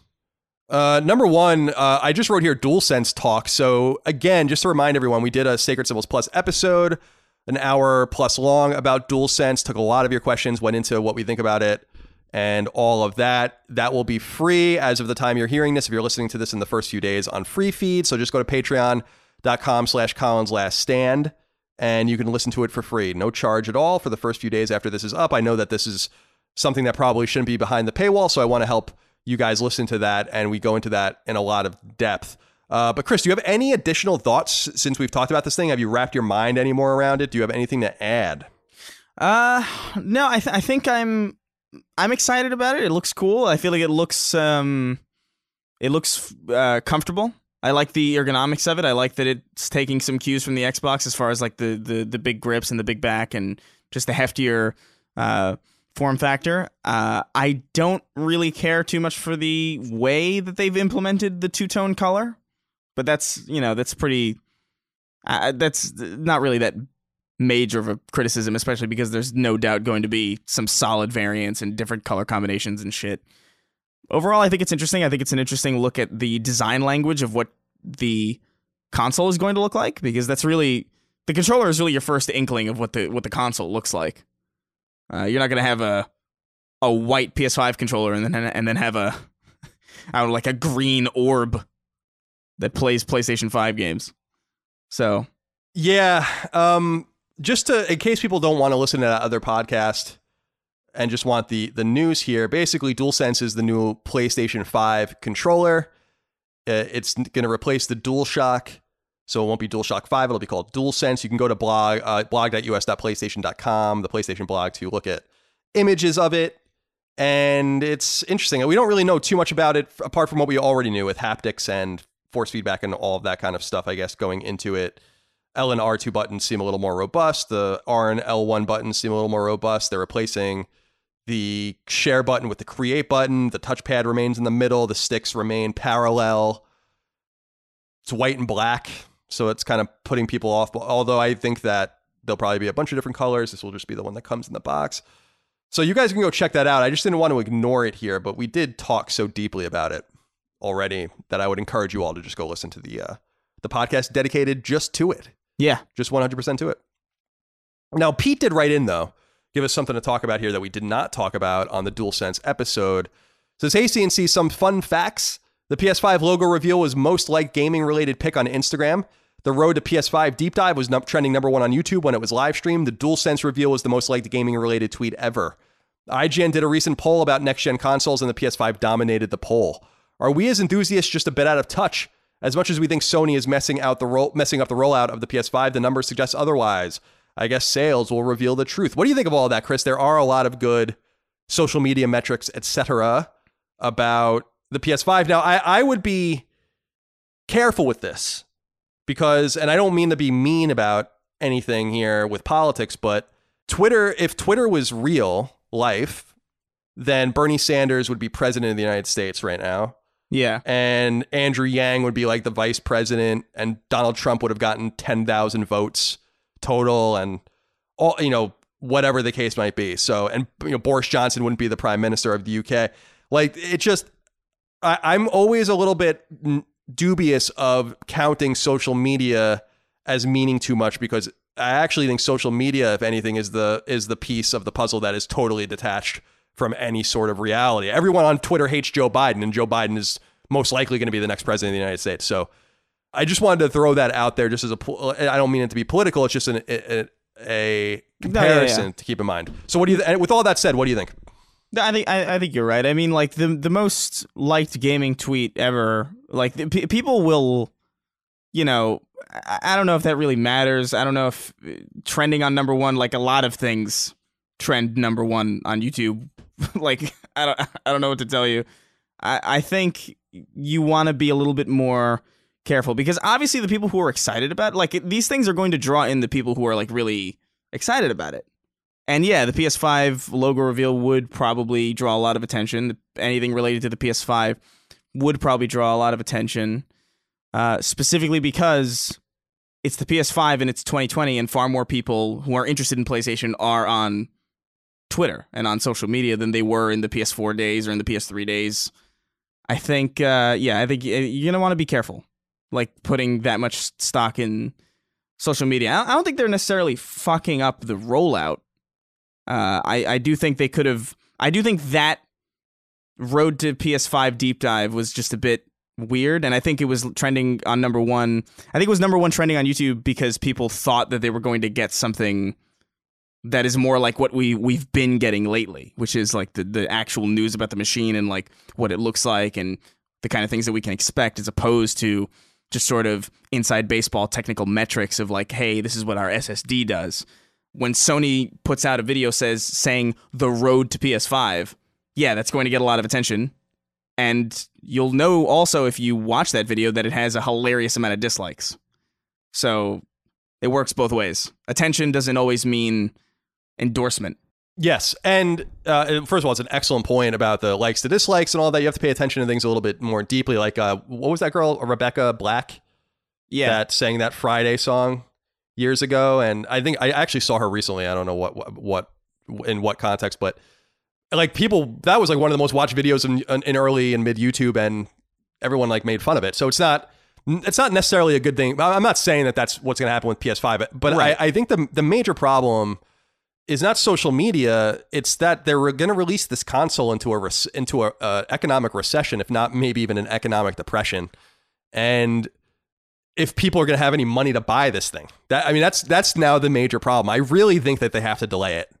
And now, I don't mean they literally have to delay it. They can probably manufacture it and make enough to sell, but I just don't know if it's going to be a wise thing. That's the situation I'm paying attention to more, the economic realities of the world, than social media likes or dislikes, because people can like Chris is saying, people can like anything they want. It doesn't necessarily mean they intend on buying it or even have the money to buy it, which is all Sony cares about. And money is going to be at an all-time, or not an all-time, but a high premium comparative to recent times. And it's weird because we have this like dismembered economy right now where the stock market is doing fine. The stock market's only down like 6,000. The Dow is only down like 6,000 points or something from where it was before this all began, which is pretty unimaginable. And that's because there's no moral hazard embedded in this problem. There's no like systemic risk now going on with this. So we have to look at deeper metrics, and it's about like the money in people's pockets and all those things. And that's why I think that it's not about enthusiasts being out of touch. It's about people being out of touch with the fact that we're going to have 20% unemployment or something like that, and a new piece of $500 hardware that no one's going to be able to afford, or not everyone's going to be able to afford. And that's going to be a bigger problem. So the enthusiasm can be through the roof, just like the enthusiasm for like Andrew Yang was through the roof on Twitter, but it didn't translate into votes. And you got to go vote, so you have to go buy it, or it's not really going to matter. That like isn't going to mean much. So we have to just see the end result. Yeah. And Pete did say that. He said at his last sentence was, I guess sales will reveal the truth. And that is the truth. So thank you, Pete. Again, the DualSense is the PS5 controller. Go listen to our podcast. Go to PlayStation Blog to see pictures of it. We don't know too much more about it. As we did say on the show. Eurogamer, I think, is reporting that they're going to do a full strip down of the hardware in the coming months. So I think we'll see more about that. And like Chris said, maybe we will have that around episode 100, which would be very serendipitous indeed. Okay, Chris, let's get into the other news of the week. There's quite a few important things to get through. Number 2, a reliable rumor suggests Capcom's slate of Resident Evil remakes is going to continue. And not surprisingly, next up is Resident Evil 4. Website Video Game Chronicle notes that multiple sources have told it that Resident Evil 4 is in development with a planned release year of 2022, which would make some sense. Interestingly, this rumor notes that a Japanese studio M2 is developing the game outside of Capcom's wall, not to be confused with the Japanese port team M2, the digit instead of written out, which has nothing to do with this project. Capcom is an investor in M2, however, making it something between a first and second party studio. And what makes this team working on Resident Evil 4 Remake a substantial piece of news is that M2 was founded by Tetsuya Minami. Minami was a longtime producer at Capcom, including on the original Resident Evil game, as well as a bunch of Mega Man games and others. Minami left Capcom in 2007 alongside Shinji Mikami, Hideki Kamiya, and Atsushi Inaba to found Platinum Games. And then in 2019, Minami left Platinum to create M2, retiring as, at the time, Platinum's very first CEO. A Japanese team led by a Resident Evil 4 veteran, programmer Kiyohiko Sakata, was the driving force behind Resident Evil 3 Remake under the moniker Redworks, and M2 actually contributed to the project as well. But it will be leading up Resident Evil 4 Remake and is aiming to get the game out after Resident Evil 8, which we last week discussed should be launched on both PS4 and PS5 in 2021. Resident Evil 4 first launched in early 2005 and was a GameCube exclusive for a short time before migrating to PlayStation 2. It can be played in HD format on both PlayStation 3 and PlayStation 4. It is widely considered the best Resident Evil game ever made. Chris, I know that this troubles you, so talk to me about it. Yeah, I think Resident Evil 4 is a kind of a Ghostbusters situation almost, where it's kind of lightning in a bottle, and I don't know if like Resident Evil 4 is so unique, even I think among the original Resident Evil games, that I wonder if you could even really faithfully recreate it without just copying it directly. Like, I don't know if they can really pull a Resident Evil 2 remake or a Resident Evil 3 remake where they change some stuff or like they maybe make the tone a little bit more serious and a little bit more dire. Because the tone that exists in Resident Evil 4 is so... There's something very charming about it. It's almost like Shenmue in a way, where it's like, this game has a lot of weird kind of hiccups and a lot of weird design choices that work almost purely because they're in this game.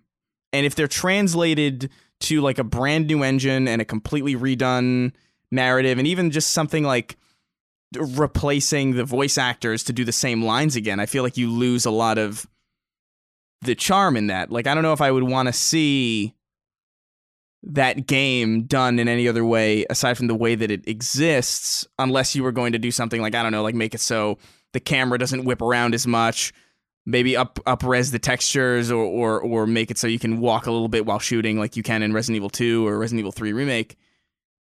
I just don't know how much you want to touch this game because it's not so old that it needs to be reconstructed. You know, like I feel like PS1 and I feel like I've said this a million times. PS1 games really do require some touching up and a lot of reimagination because they're so crude. But I could play Resident Evil 4 right now on my Xbox One and it looks totally fine. Like it looks entirely like a Resident Evil game, and I just don't know how you would really get away with a remake, really. Yeah, this is the thing you and I disagree upon because it's interesting.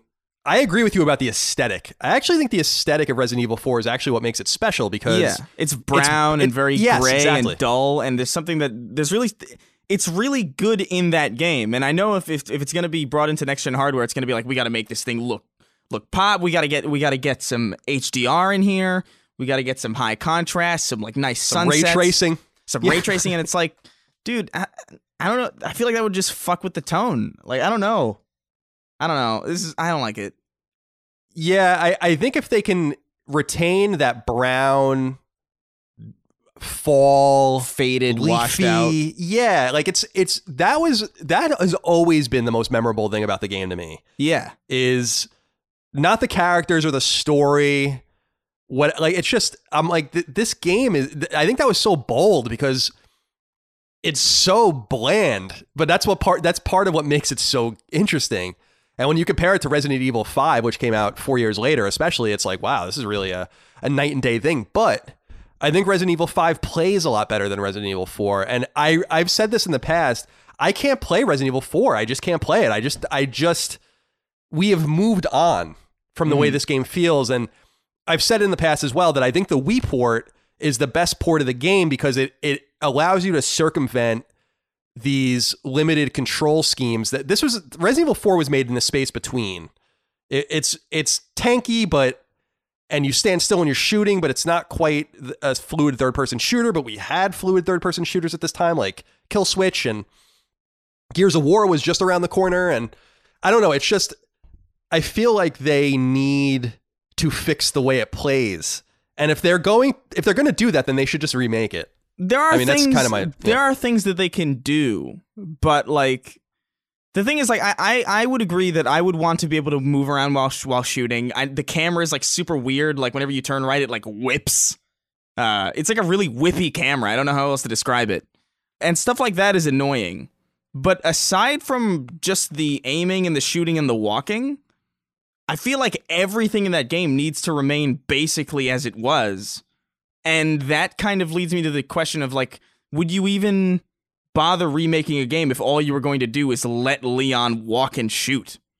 Yeah. No, you wouldn't do that. What you're going to do is you're going to make the game from the ground up and change everything, like you did with Resident Evil 3, which isn't really being received all that well. I just don't know if they can retain what's special about Resident Evil 4 without completely just kind of falling and tripping all over it. Because I do agree, like, it plays really, like, it takes a while to get used to, especially like now when we're just so used to fluid controls and a lot of third-person shooters, and even like with Resident Evil 2 and Resident Evil 3, games that just play a lot more reliably, and games that give you a little bit more freedom while keeping that tension and allowing you to move around while aiming and shooting. But really, that's the only flaw that I could find with that game, is that specific thing. And I don't know if the R&D would really be best spent on just taking that game and just letting you walk and shoot. I don't know. Yeah, it is contentious, man. There's a lot of people that feel like you. I actually think that you might be in the majority with your opinion that this is kind of a step too far. I think the bigger surprise for me is not that they're going to do this, because this is a rumor still, but I think it's true. But it's that they're skipping Code Veronica and Resident Evil 0, which I think could, first of all, I think Resident Evil 0 is completely underrated. I've always really loved that entry of the series on GameCube, and you can play it on PS4 now, I think, and on PS3, but it is weird that I would like for them to reflect a little bit on Resident Evil 3. I guess that they thought maybe it was going to be a little bit better received. We'll talk a little bit in a little while about it. Did sell very well, so I guess that's all they really care about, but it would have been cool for them to use Code Veronica and Resident Evil 0 as a way for them to take some time, figure out what they want to do if they really want to go forward, because by the time they reach Resident Evil 5, that's when I would agree, like, you don't need to remake Resident Evil 5. It's fine. So, I mean, it's not very good, but it feels fine. But they were always going to make Resident Evil 4 again. I just feel like it was all culminating with this. Yeah. You know, like this is the one. And for as well as Resident Evil 2 and 3 sold in remake form, Resident Evil 4 is going to fucking kill. Pardon the pun. How old is Resident Evil 4? When did Resident Evil 4 come out? It came out in January of 2005. So it's 15 years. Yeah, I was a sophomore, I think, or a junior in college when it came out. Yeah, so 15 years. That is the max. That is the minimum amount of time that you can wait to remake a game, I think. It's interesting you say that, because I agree. Like, it's funny. We're in an era of remakes and remasters and stuff, but Capcom was really pioneering a lot of this stuff because they remade the original Resident Evil in 2002. Yeah. That was 6 years after Resident Evil came out. So now, I think Remake is a much better game than the original Resident Evil, but they really were pioneering this whole spirit of going back in and fixing things and all of that. And I don't know that I don't think that it's imprudent for them to think about doing this with Resident Evil 4, but I think that they just need to retain the spirit. And that's why I think that having, someone like Tetsuya Minami back in the fold, a guy who was an old Resident Evil hat and the CEO of Platinum, I just think that it's probably in pretty good hands. Well, yeah, we'll see. Like, I personally don't think they have the courage to make a game that is as washed out. Like, I don't think they have the courage to put that in trailers, being like, look how washed out our game looks. You know what I mean? Like, I feel like they're going to want to flex the hardware and, like, show all the lighting and how, look, you can see every, follicle of hair on Leon's stupid little eyelashes. And it's like, yeah, you could be right. And a 2022 AIM means that it's probably going to be next gen only. Yeah. So that'll be interesting too. But we'll see. We will see indeed. And by the way, we did bring up the Resident Evil 8 rumor last week, and I brought it up here a little bit. There is a rumor, an additional rumor, that Resident Evil 8 is going to be PSVR functional. So not a huge surprise, but just wanted to throw that out there as well. Now, more survival horror news. Now, this one's a little more confounding to me. I have a lot to say about this. Mm-hmm. Number 3, speaking of survival horror, the recent Silent Hill rumors, which were seemingly debunked by Konami's PR, simply won't go away. Website Push Square relays word from a poster on notorious internet cesspool Reset Era, which states that Sony and Konami are actually collaborating on a Silent Hill reboot. This apparently reliable source states that the game is to be made as a first-party game at Sony-owned Japan studio, with Konami partially funding the project, but otherwise leaving it to Sony to produce and market the game, presumably as a PlayStation exclusive. Keiichiro Toyama, a longtime director at Japan Studio, is supposedly leading the development team, which makes some sense, as Toyama was the director and writer of the original Silent Hill in 1999, and then went to Sony, where he wrote and directed the niche PlayStation-exclusive horror trilogy Siren between 2003 and 2008. Toyama then went on to direct the Gravity Rush games, known as Gravity Days in Japan, on Vita and PS4. The Reset Era rumor says that reboot has been in development for 18 months, and considering Gravity Rush 2 came out back in 2017, the timing works. The Silent Hills rumor also remain alive, with word being that Sony is trying to mend fences between Kojima and Konami to get the project going again, though all of this remains to be seen. It's worth noting that website Rely on Horror talked to Konami PR, which outright denied the rumors were true when they first emerged in early March. So if this is true, Konami straight up lied when asked, which isn't necessarily unusual. In the late 90s and early aughts, Silent Hill was a true survival horror classic that rivaled and even surpassed Resident Evil in critical and commercial acclaim. With the exception of 2014's PT demo, however, Silent Hill has been a dormant franchise since 2012. Jordan Goodeye wrote into us on Patreon and says, hello, PS1 Colin and Remake Chris. I know you guys were reserved on the Rely on Horror rumor with a new Silent Hill, but do you think this new leak from Dust Golem, who's the person on Reset Era, gives any more credence to the rumor?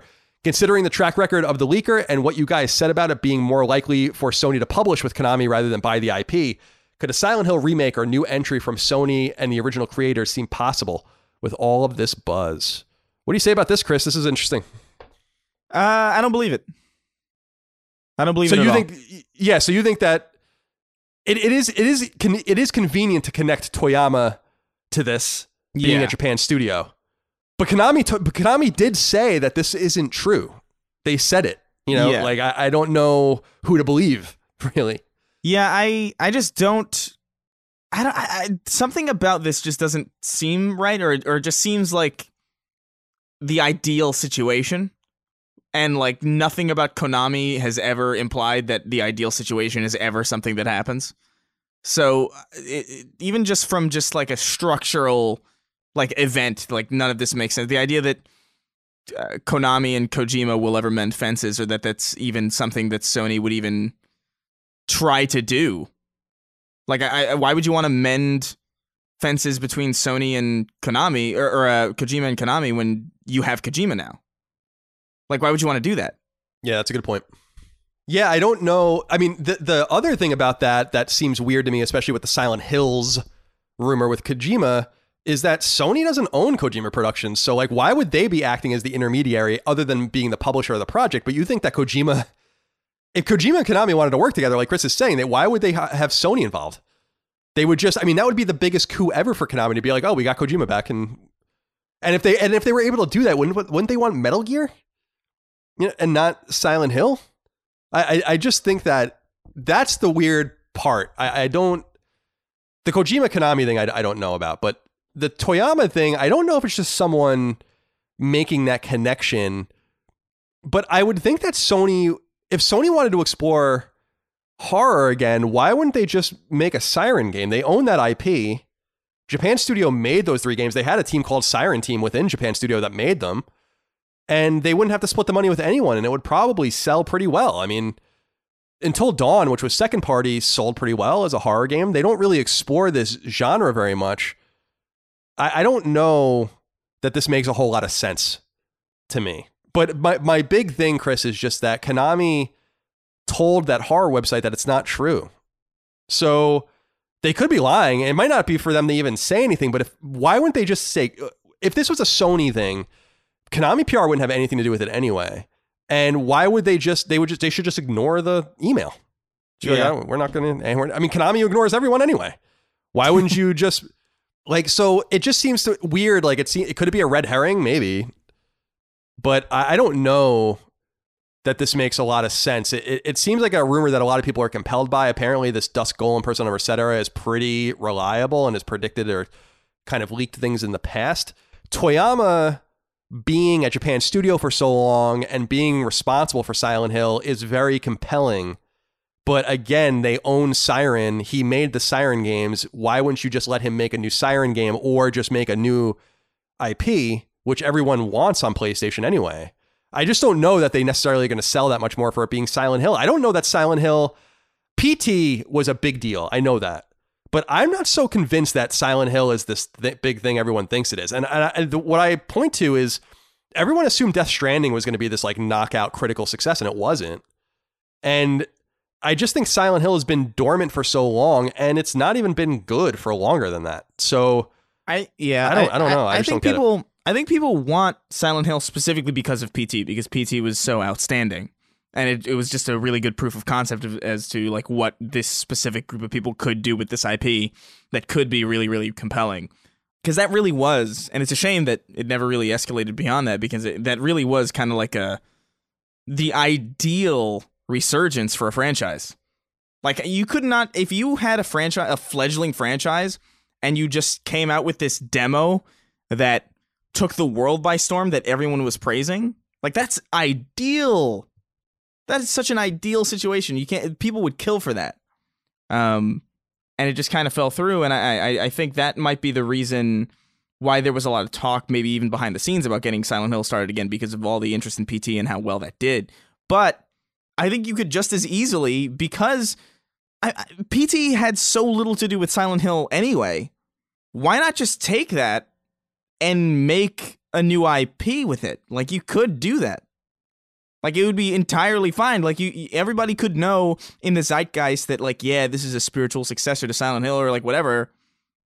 And that'd be fine. Like, I feel like people would eat that shit up. If you had a new horror game from the creators of PT, like, that would be wild.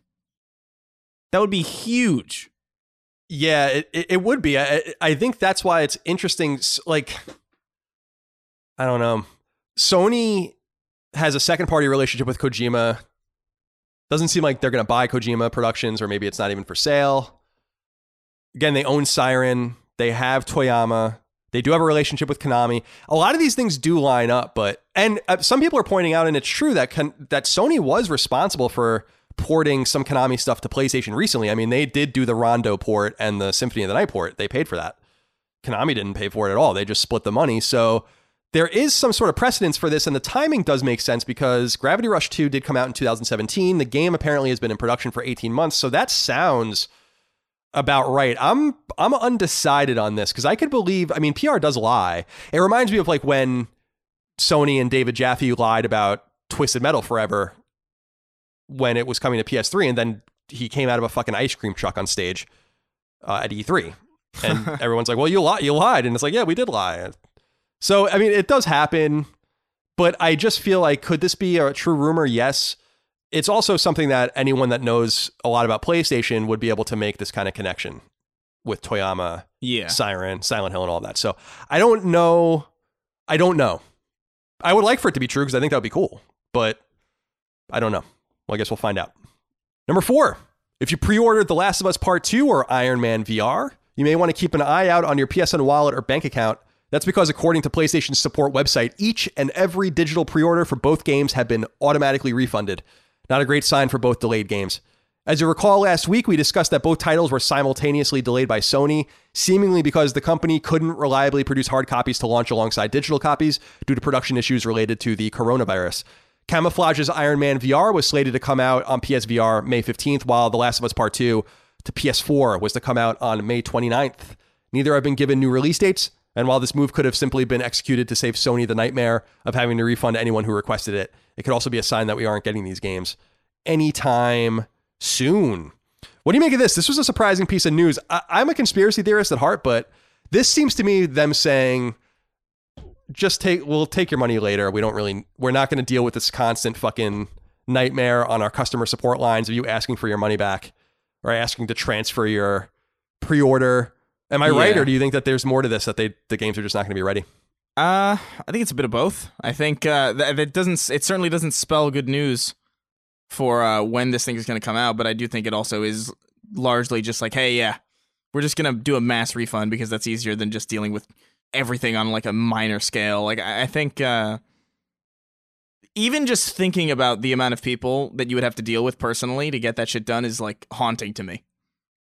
So yeah, I would imagine that it's likely just an exercise of convenience. Yeah, that seems to make the most sense to me. I don't know that it's anything more than that, but we will, I guess, find out soon what the deal is with these games, hopefully. It's a shame, though, because The Last of Us will be fine, but Iron Man VR having to charge back refund these pre-orders is probably going to hurt that game, which is probably wasn't going to sell very well to begin with. So yeah, it is a shame. But Germanos wrote into us on Patreon and said, "Hello, gentlemen. I hope this comment finds you both well. I've just listened to episode 93, and I have to say, for me, it is obvious that The Last of Us 2 was moved due to the theme of the game and current world situation. Remember MotorStorm Apocalypse and the Japan tsunami disaster. You mentioned that it's zombies and not a deadly virus, but that is not the point.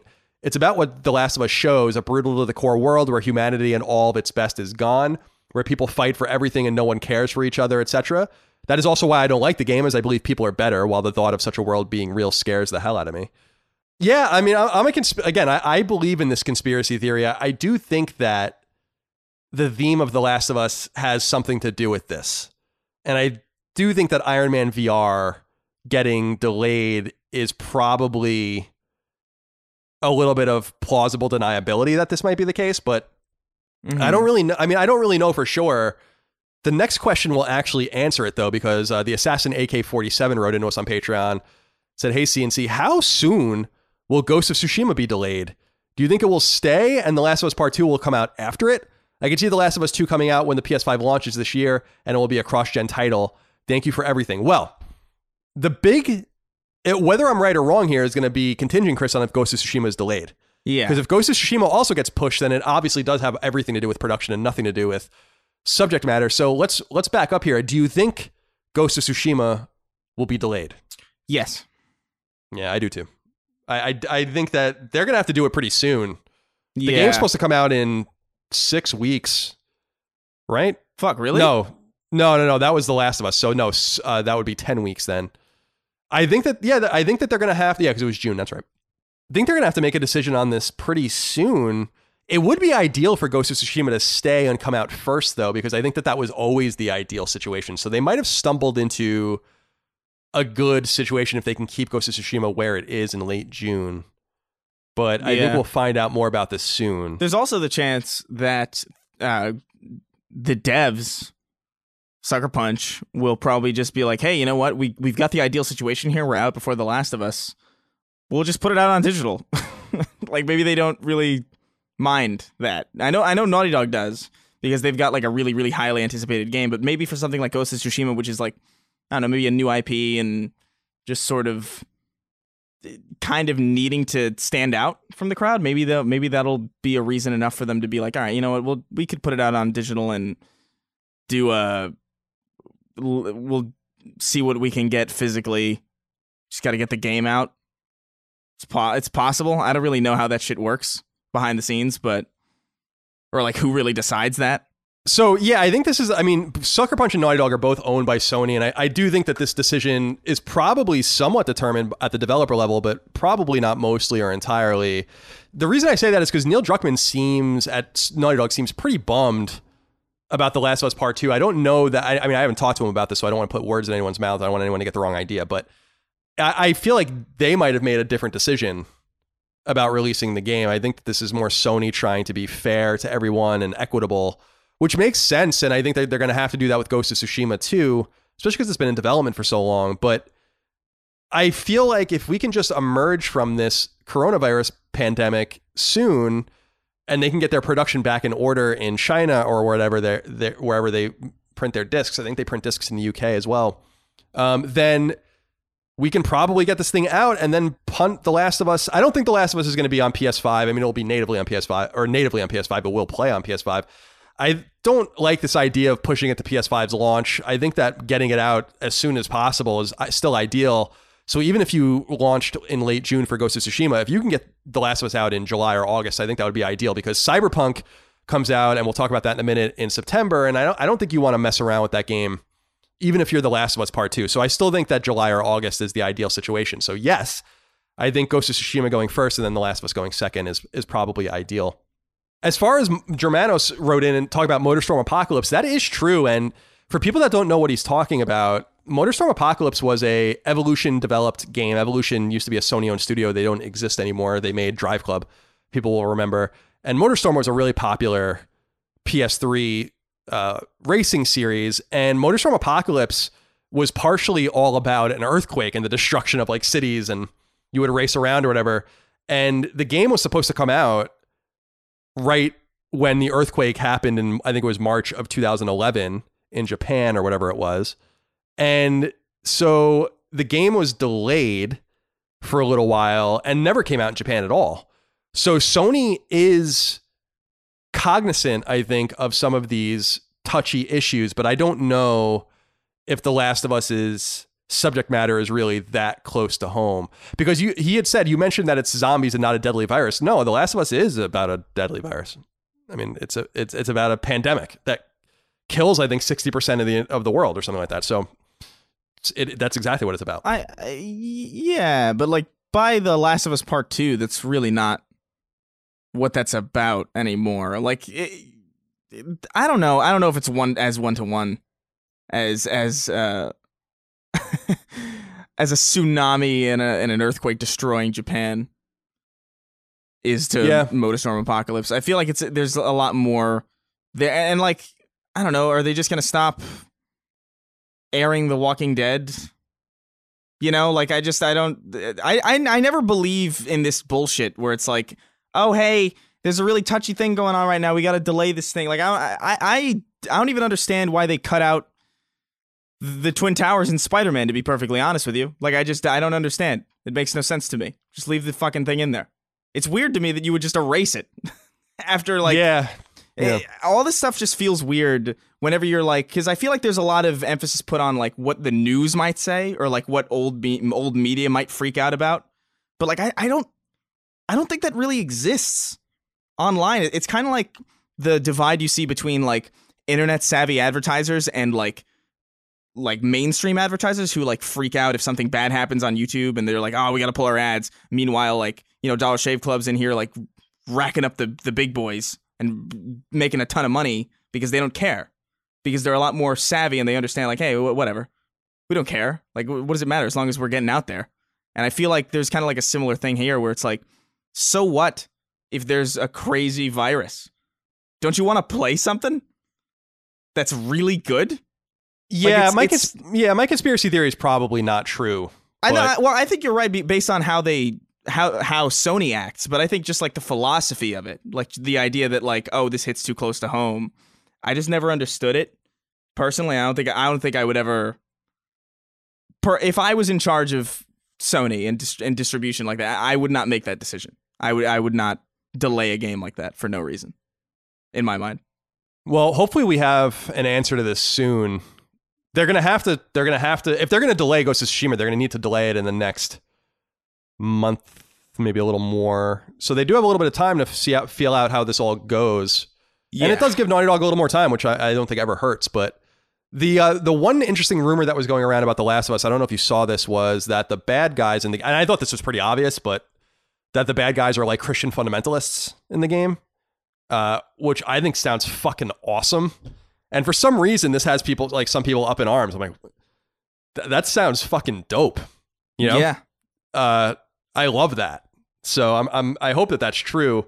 I thought that was pretty obvious from one of the trailers that that at least some of the bad guys were these Christian dudes. But yeah, no, I thought so too. I think that's, I don't know. Are people really freaking out about it? People freak out about like when a bad guy, because apparently they're like homophobic and obviously Ellie's gay, and I'm like, wow, they're bad guys. Oh, don't want the bad guys doing bad things. That's so weird. They should be good guys. They should embrace Ellie's lifestyle choice. You know, it's like, don't you want them to be antagonists? So when I read that, I was like, oh, that sounds so cool. Yeah. I love that. So it's why I loved Far Cry 5, is because of the whole Christian fundamental thing. I thought that was awesome. Yeah, no, it's cool. It's a really neat concept. I want to play Far Cry 5 again. I didn't really give it a fair shot. But I think, I don't know, just to close it out, like a lot of this stuff reminds me of the 6 Days in Fallujah thing back in 2008, where it's like, oh, hey, it's a game about a war in Iraq or like a war in the Middle East and based on a real thing. And it's like, come on. Like, I didn't see the problem then. I just don't see the problem now. And that was far more one-to-one than anything has ever been. So, I don't know. This is where I think about it. It's funny you bring that up, because I on my Q&A last month on Patreon, someone did write in about 6 Days in Fallujah. If people are unfamiliar with that game, it was a Konami published game about the Fallujah in Iraq, which I think happened in 2004, 2005 during the surge, I believe. And it was supposed to be really accurate to the times and the people that were there and all of that. And there were a lot of complaints actually from military families. And it was a little bit of surprise. It was surprising because the military in the United States is very right wing, and usually don't get, with all due respect, you don't usually get in the modern era a lot of censoring complaints from the right. You used to back in the 70s and 80s with like D&D and all that kind of shit, but that usually doesn't happen anymore here. You usually get it from the left. And so that was what was so surprising about it. The game was done and actually never came out. And I'm still hoping that one day that game emerges, but I don't know that it ever will, because I thought that game sounded great. I wrote quite a bit about it on IGN because I was pretty pissed off that game got delayed. I thought it was bullshit. Yeah. And I love the American military. I love service members. We have lots of them that listen to this show. I know some of them are sensitive to what happened there, but I just felt like, well, I guess proximity matters. The war was still going on at the time. I guess that's true, but we do have lots of, like, Generation Kill on HBO is also contemporary to what was happening in Iraq and in the Middle East. And there were plenty of movies and shows that were about like what was going on currently.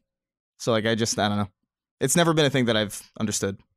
Yeah, I think that game was just a little too early in terms of like, if it was coming out in a different time, it would have made it through. But we never. I don't think it ever leaked. I don't think any of it ever really leaked, other than what we had seen about it. So yeah. Number 5. There's some new information about CD Projekt's eagerly anticipated RPG Cyberpunk 2077 that's worth going over.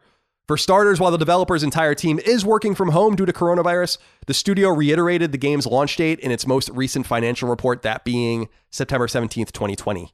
Games Industry International listened in on the accompanying financial call, which noted that the game was playable front to back and that they will launch a day 0 patch with the game. Localization issues are cropping up, however, and they're having problems getting all of the voice acting done across all applicable languages for all characters because of coronavirus. It's entirely possible some VO will have to be added in via patch after the game launches as a result, but CD Projekt still doesn't identify it as a so-called quote-unquote major risk. IGN Poland, meanwhile, relays word from the same financial call that CD Projekt is planning DLC and expansion support for Cyberpunk 2077 that's on par with Witcher 3's, if not larger. The site notes that Witcher 3 received about 40 hours of extra content through expansions. So it seems like Cyberpunk's going to be on time, according to CD Projekt. And this is good news because Chris and I were speculating, and a lot of people were speculating, if this was going to be the next big game that got bumped. But I think they have enough time to finish it and also get the game published. So are you feeling bullish about this game coming out on time? I think it probably will. Yeah, I think they've locked themselves into a bit of a hole if they didn't, because if they weren't going to push it, because they kind of have to now. But yeah, I actually don't think this game is going to be delayed. I think it's enough time between now and then that they could really work out a lot of the kinks. A lot of the production issues could probably be, slowly dealt with, and they could probably get the game out on time. And I bet this game's going to be polished as hell. Yeah, I think so too. I'm excited about it. It looks awesome.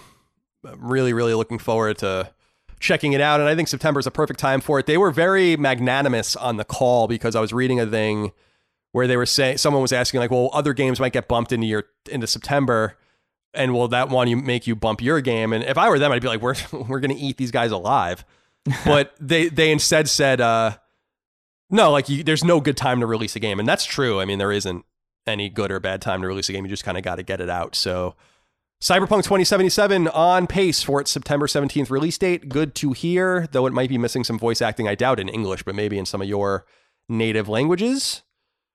Number 6, if you're a game developer, depending on where you are in the world, you may have a problem getting your game rated for release on consoles and PC, whether via ESRB here in the United States or PEGI in Europe or even Sero in Japan. Why? Because of coronavirus, of course, an answer that's becoming a trend in all things. Kotaku reports that the Japanese rating board Sero is having the largest issue, largely because, unlike with other ratings boards, you actually have to book a meeting and go into their office to get rated and cleared.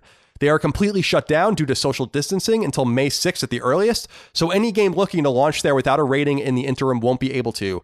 IGN, on the other hand, relays word that the ESRB and PEGI are dealing with things a bit better. Since March 16th, the ESRB has been working remotely, and a spokesperson told the site that they've, quote, seen no delay in assigning ratings. We will continue to assign ratings remotely for as long as required, end quote. PEGI also told IGN that its remote working operation isn't interrupting its distribution of ratings.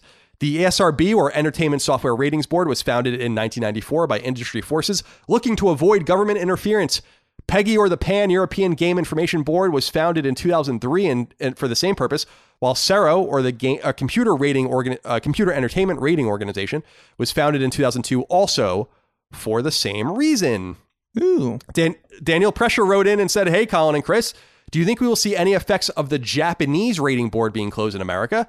I wouldn't think so personally, but I'm sure they probably will be an obscure game or two that might want to hold off if planning a worldwide release or if they get most of their sales in the Japanese market. I don't think so. I think that it might affect American games or Western games getting published in Japan, but I don't think it's going to go the other direction. Yeah. Japan isn't a very big market anymore for console games. So no, I don't think you have anything to worry about there.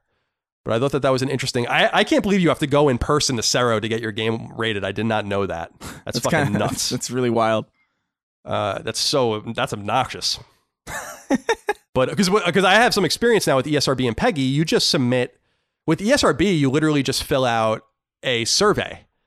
And with PEGI, you have to like send them some clips of the game and then fill out like a little survey. So it's like not a big deal. It's basically like a trust issue because if you lie to them and they find out or you get reported, then you're just never going to be able to get rated again. So it keeps everyone honest. I don't know why in Japan you have to go in person to do this, but that seems completely unnecessary. Number 7, the official PlayStation blog has revealed the best-selling games on PlayStation Network for the month of March 2020. Here they are, in order of most downloads. Call of Duty Modern Warfare, MLB The Show 20, Grand Theft Auto 5, Doom Eternal, Call of Duty Modern Warfare 2 Campaign Remastered, Minecraft, NBA 2K20, Neo 2, The Forest, Assassin's Creed Odyssey, The Division 2, Persona 5 Royal, Rainbow Six Siege, FIFA 20, Rocket League, Resident Evil 2, The Sims 4, NHL 20, Doom, and EA Sports UFC 3. PSVR's top 10 most downloaded games in order were Beat Saber, Job Simulator, Skyrim VR, Superhot VR, Creed Rise to Glory, Arizona Sunshine, Astrobot Rescue Mission, Until Dawn Rush of Blood, Drunken Bar Fight, and LA Noire The VR Case Files. PS4's top 10 most downloaded free-to-play games were in order Call of Duty Warzone, Fortnite, Apex Legends, Brawlhalla, Dauntless, Cuisine Royale, Dogfighter World War II, Warface, Warframe, and 3-on-3 Freestyle. Fortnite, The Division 2, and Rainbow Six Siege topped the most downloaded DLC and expansions list. Nothing too surprising there. Good to see Doom Eternal doing well, though. Yeah, man. Number 4. Happy about that. And also, this game, The Forest, just keeps cruising. I don't know if it's like let me look. The Forest PlayStation Store.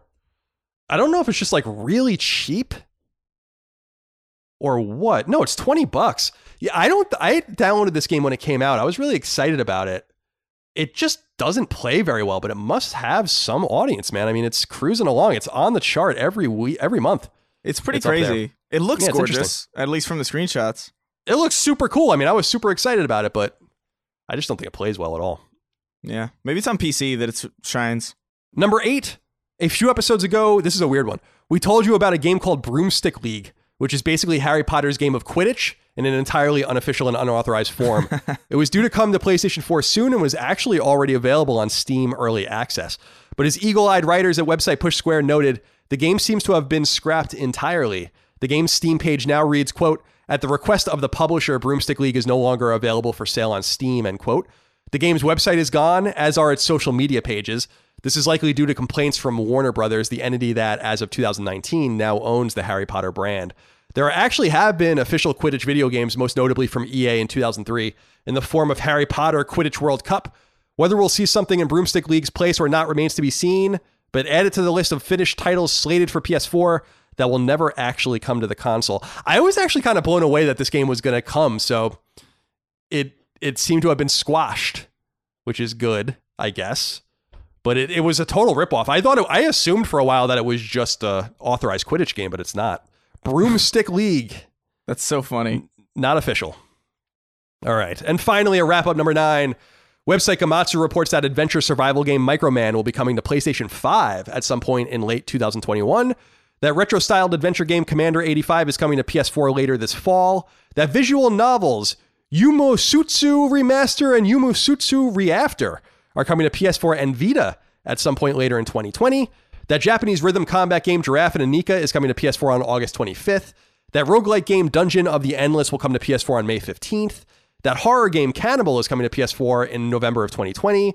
That turn-based strategy game 1971 Project Helios is coming to PS4 on June 9th. And that visual novel Vampire the Masquerade Shadows of New York, an expansion to the already released Coteries of New York, is coming to PS4 later in 2020. Gamatsu also reports that Souls-like game Hellpoint has been delayed out of its mid-April release date on PS4 and will not come out at some point later in this, and will now, come out at some point later in the second quarter. Website Push Square reports that strange farming sim Atomicrops is coming to PS4 on May 28th. Website IGN relays word that Polish studio Bloober Team appears primed to remaster its current-gen horror game Observer in the form of Observer System Redux, which is likely PS5 bound, according to a mysterious tweet from the developer. The official Saints Row Twitter account confirmed that a new Saints Row game is still in development at Volition, with an external team called Sparasoft porting Saints Row the Third to PS4. Square Enix has confirmed that the upcoming 5.3 patch for Final Fantasy XIV, originally slated for June, will now be delayed, likely until July at the earliest. The official Twitter account for Crysis, the Crysis series, has magically sprung back to life, tweeting receiving data in all caps. We don't know if that means anything or if it could still signal a collection or a new game. And finally, Resident Evil 3 Remake has surpassed 2 million copies sold, with 50% of sales coming digitally. Ooh. That is all for the news, Chris. It is time to get into the games that are coming out this week on All PS4, right. PS Vita, and PSVR. Tradition dictates you go first. AFL Evolution 2 comes to PS4. The evolution continues, a true reflection of the modern AFL game. Pursue your goals with greater depth, improved draft, free agency, and state leagues. Includes Guernsey? Creator. Sure. What? Nah, whatever. Player Sure. and team management. Create, share online on FanHub. Sounds kind of suggestive for some reason. Yeah. Play head-to-head and top the leaderboard or team up with up to 8 mates online. I like that they use mates instead of friends. Yeah, so this was on the drop last week, but I guess it got pushed by a week, so it was there again.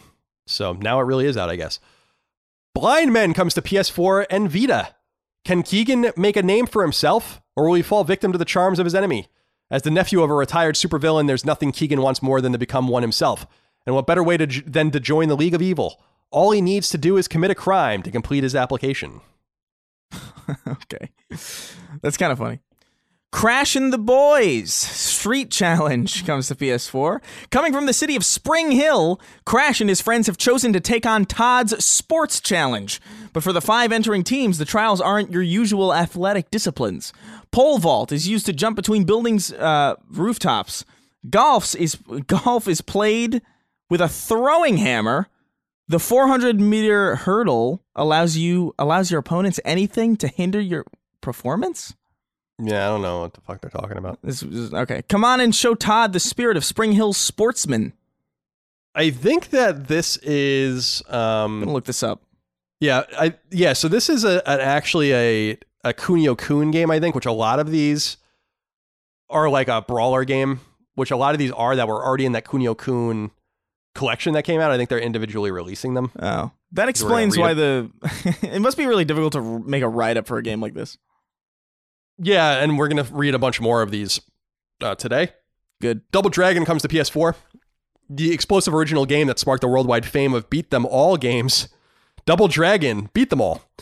In order to rescue your girlfriend Marion, use your legendary fighting style, Sosetsuken, to make your way through the street thugs. Make good use of the new techniques you will unlock as you level up and rescue Marion. Double Dragon 2 comes to PS4. The second episode of Billy and Jimmy's saga, Double Dragon 2, The Revenge. The Lee brothers are back to avenge the death of Marion at the hands... Okay, well... That's a good spoiler there. At the hands of the Shadow Warriors, fight your way through street gangs, ninjas, giant mutant fighters, as well as spiked ceilings and mechas with sharp claws by using newly acquired hyper uppercut and flying knee kick. The Beat Them All games. You really just completely spoiled the first one in the write-up. That's awesome. The beginning of Double Dragon is pretty wild because like the thugs walk up to Marion and punch her in the stomach. Yeah. And then throw her over their shoulders like, holy shit. Yeah. It's a very, very iconic image in my head for some reason. I really remember that, even though I've never played Double Dragon. Double Dragon 3 comes to PS4. Another episode of the Lee Brothers saga, the third episode and the most famous of the series. Travel around the world searching for the Marion and the Rosetta Stone. What? As both went missing. This time, not only Billy and Jimmy are playable, as the strong opponents you defeat can rally your cause and become playable. A content-rich adventure for this third Double Dragon game. Billy and Jimmy were the names of two epic protagonists in video games in the 80s, I guess. Oh, definitely. Billy and Jimmy Lee. Fishing Sim World Pro Tour Collector's Edition comes to PS4. Compete in career mode against over 100 pro anglers to become the best in the world. Play your way in custom multiplayer and online tournaments whilst using equipment from over 50 partners on real-world venues targeting 29 different species of fish. Targeting 29 different species of fish. Yeah. Freak Out Calamity TV show comes to PS4. Freak Out Calamity TV show is a juicy top-down dual-stick shooter inspired by old-school arcade games and more recent die and retry shooters. In a disturbed dystopia filled with mutants and killing machines, you're the star of a reality show, which might get a bit too real. Fight your way through the deadly enemy waves, join the revolution, and try to take down the evil Fizzy Corp. Sounds a little bit like Smash TV. Yeah. Actually. Maybe it was. Renegade comes to PS4. The gem of side-scrolling Beat Them All gets its revival. What is this Beat Them All? What is this? It's not. I don't know why. Beat 'em up? Yeah, beat 'em up. That's what they mean. Yeah. It's so weird. Okay. That's so weird. Be the one to make all these lawless street gangs bite the dust. To preserve peace in the city, Mr. K takes a stand against the street gangs. The amazing action game is back to life, and you wouldn't believe this is 8-bit action. No, you would. I probably would. I probably would believe that. River City Ransom, a classic, comes to PS4. Play as Alex and Ryan and cross River City to fight street gangs and save your girlfriend from the hands of a bad guy named Slick. Improve your fighting experience by powering up your characters in River City shops, picking up items for bonuses, and using the trash bins and pipes you find in the streets. River City Girls, which came out last year, which is a brand new game, was fucking awesome. A lot of people didn't talk about it. It was kind of like a spiritual successor to River City Ransom. I would highly recommend it. And finally, Spider Solitaire F comes to PS4. In Spider Solitaire F, we have prepared challenges that range from easy to very challenging. There are a total of 100 sets to solve. For those learning how to play, there is a hint function. And you can also go one back in moves. Well, that's kind of cheating. Spider Solitaire F is perfect for calm and relaxing moments. We hope it will be an enjoyable challenge. Oh, okay, fair enough.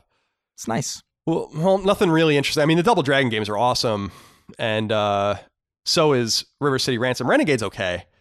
There's a collection of these games. People have to go look. I guess they're just a la carte releasing some of this stuff, but I'm pretty sure they released like 16 of these games in one collection, like Arc System Works did maybe a month ago. So you might want to check that out. All right, let's get into reader mail as we always do, or listener mail. I don't know why I call it reader mail. As we always do, Chris, 6 questions, comments, concerns, thoughts, and ideas from the audience to round the show out. Tradition dictates it. We'll begin with Austin Smith, who said last week someone wrote in complaining about the free PS Plus games for the month of April. Why are we complaining about free games in the first place? Let alone Uncharted 4 and Dirt Rally 2.0, arguably one of the best offerings in the history of PS Plus. I'm beginning to think that gamers have either unrealistic expectations or will never be satisfied. Possibly both. Well, Austin, these games are not free, literally. You are paying a PlayStation Plus subscription for access to the free games, so I think you have every right to complain. Yeah. What do you think? No, I agree. You're paying money, and if the service isn't giving you what you, I mean, let's also be real and say like the PlayStation promises free games. That's what they say. They say like, hey, here's some titles that you can be guaranteed to enjoy with PlayStation Plus, and it's like, I don't know, if the selection is kind of poor, then I think you have a right to complain about it because that's where your money's going. Your money's going not only for the privilege to play online, which wasn't previously a thing on PlayStation, which is arguably the best thing about PlayStation back in the day, multiplayer wise. I think, I don't know, it seems reasonable that you would want better titles for the things that you're paying for. Yeah, I mean, this is a $60 subscription a year, or you can pay for it by month or by 3 months. I think that if these games are being given to you literally for free, then I think you shouldn't complain and look a gift horse in the mouth, as they say. But it reminds me of when the PlayStation Network went down in 2011 and they gave away a bunch of free games. And I thought those were a good selection of games. It was like Infamous 2 and Dead Nation and some others. But some people were complaining about that. And I'm like, yeah, I guess so. I mean, if you have better expectations, you were without your network for like 6 weeks. But with PS Plus, you're paying for it. So you should absolutely hold them to account. But I do think Uncharted 4 and Dirt Rally 2.0 are a great selection of games. It's been way worse than that. Way worse. Jonathan Parrish wrote into us and said, Dear Seamen, please prepare to chastise me. I am prepared. I've been a lifelong PlayStation fan, but the one thing I've always banked on with PlayStation, the exclusives, have on the whole let me down this generation. Horizon is really good. Spider-Man was great. But beyond those, I have found the exclusives to be a mixture of boring and redundant, including God of War. Please explain what is wrong with me. Chris, I think you are a little more down on PlayStation exclusives than I am. So what do you say to Jonathan? Will you chastise him? No, I like I like pretty much every PlayStation exclusive. I wasn't really all that keen on Detroit, just because it's not really my style of game generally. That's a game that I would prefer to like play with other people in the room and kind of cooperatively, like on stream or something. But I don't know. I don't think it's all that unreasonable for you to feel like maybe there's a bit too much redundancy, or there might be a bit of a pattern. I've mentioned the pattern before, where it's like, hey, here's a gloomy, realistic, dire, third-person, open world-ish action game. It's common. It's common now, and it makes sense that you would see that constantly every year and feel a little bit burned out by that, because you ideally want some new things. Ideally, you'd want, like, I don't know, an RPG or an FPS or something. And I'm not going to chastise you. It makes sense. I do think that it's insane to not... I guess, is he saying that he doesn't enjoy those games, or that he finds them redundant? Because those are different. If you liked God of War but weren't all that keen on it, that's different than being like, oh, fuck God of War, you know? Because that's insane. Because God of War was great. I loved God of War. Yeah, God of War was great. I guess there is a bit of a redundancy. We've talked about this in the past. A lot of these are third-person action games, or open-world games. But I don't know. I think PS4 has a really nice selection for the most part of exclusives. I think that it was a little weak at first. I think The Order was a pretty weak game. Knack obviously was weak. But then there were games like Until Dawn, Infamous Second Son, Killzone Shadowfall I thought was really good. So some pretty early games. I love Days Gone. I think Days Gone's great. I like Detroit. So I don't know. I don't know that I really agree. I'm not going to chastise you. I think this is up for taste. There haven't been as many exclusives this generation as there were last generation, but I think that on the whole, these are really high quality AAA games, and this is exactly what we want. I do think that Sony needs to extend some kind of olive branch to people who don't want to play long, depressing, realistic, dire action games. I do think they're getting a bit too reliant on this formula, and I would like to see them kind of expand a little bit. But on the whole, I don't think they've put out anything close to terrible or even close to mediocre in a pretty long while. I think I mean, Colin disagrees with me, but I thought Days Gone was probably like the most mediocre thing that was ever set foot on PlayStation 4 as far as like a high quality exclusive. As far as like the exclusives that like we were expecting to be great, like no one was expecting Knack to be like, you know, oh my god, it's Crash Bandicoot again. Like no one was expecting like some kind of crazy resurgence from Knack, and like I don't know, Killzone is pretty okay. I think Days Gone, just like the proximity to Last of Us also at the time was just a bit strange. I think they need their weakness is in variety, but I mean that can only get better with time, you would assume. Yeah, I mean, we're going to get a Days Gone sequel, I think, so. Yeah, hopefully that is fleshed out. Yeah, what I don't really remember. Didn't I have like a really good idea for Days Gone, like how it should have been? I don't even remember like what I said, but it was like this really, I thought, phenomenal idea about how the game could have worked. Oh, I think it was like why all these guys have motorcycles, and like they never really explain all that. And I had this idea for how they could have explained that better, but Chris and I fundamentally disagree on Days Gone, but we're allowed to disagree, and obviously, Jonathan, we disagree with you a little bit here too. Shout out to Bloodborne as well, which is probably the most different of all the exclusives in some way. And then there are the smaller ones like Gravity Rush 2 and Medieval and whatever, all this other shit. All right. Ethan Fitzgerald wrote in and said, hey, CNC, I'm going for the Doom Eternal Platinum and have all the single player trophies.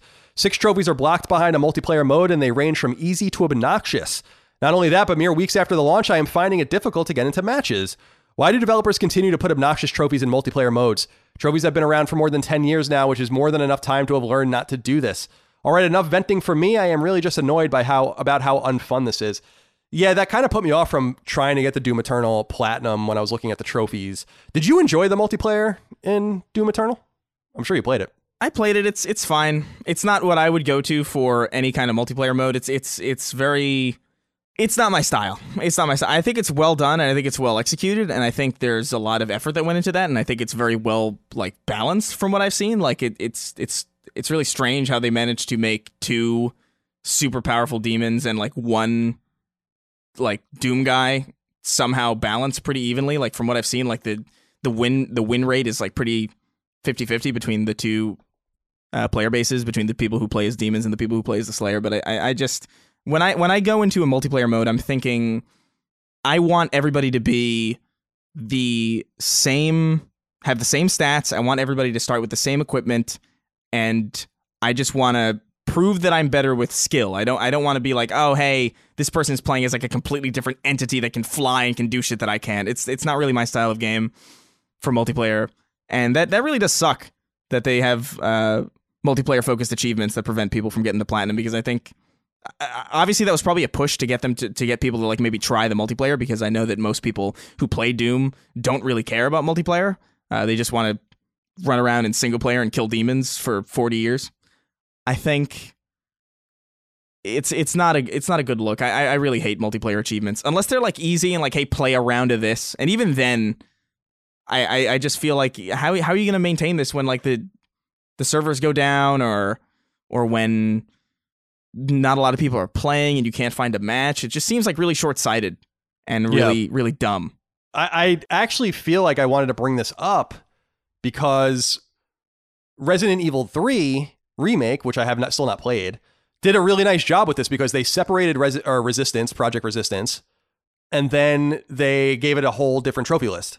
So you didn't have to do one or the other. If you wanted to just play Project Resistance, you can literally just download that packet, which was also cool, and then play that and earn those trophies. Or Resident Evil 3 Remake doesn't require online play on Resistance to get the Platinum Trophy. So from a trophy perspective, that's pretty cool.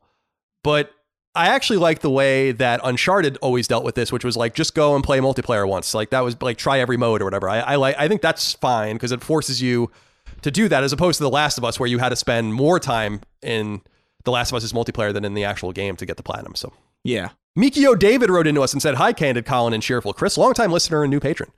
Welcome and thank you. Do you think that the release of the PS5 means we will finally get some of the consumer-friendly features we have come to expect on online markets? Notably, 1, the ability to create wish lists for games we want to purchase. 2, user ratings of games on the PSN. 3, the ability to buy digital items as gifts and send them to friends. And 4, recommendations on games to buy based on our purchases and play history. The PSN has improved greatly from the PS3 era, but it is still lagging behind other digital consumer markets. Thanks for all the great content you provide. It's turned out to be invaluable during this stressful time. Thank you, Mikio. We appreciate you. So 2 of these things exist already. So you can already rate your games on PSN. Yeah. There are user ratings. And the PSN does recommend you games to buy based on your purchase history.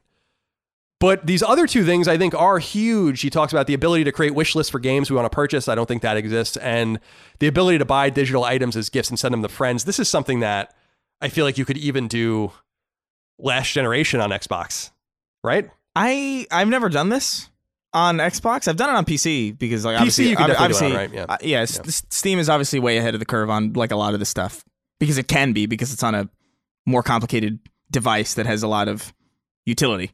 But yeah, I think I immediately thought that was weird. It was like, what? You can't rate games on PSN? That doesn't seem right.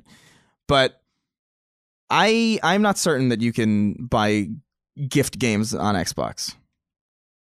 I think honestly, like as far as the features go, downloading and like purchasing games, I think Xbox and PSN are probably like about equivalent. I could be wrong because I've just never done it, but that would be cool to see.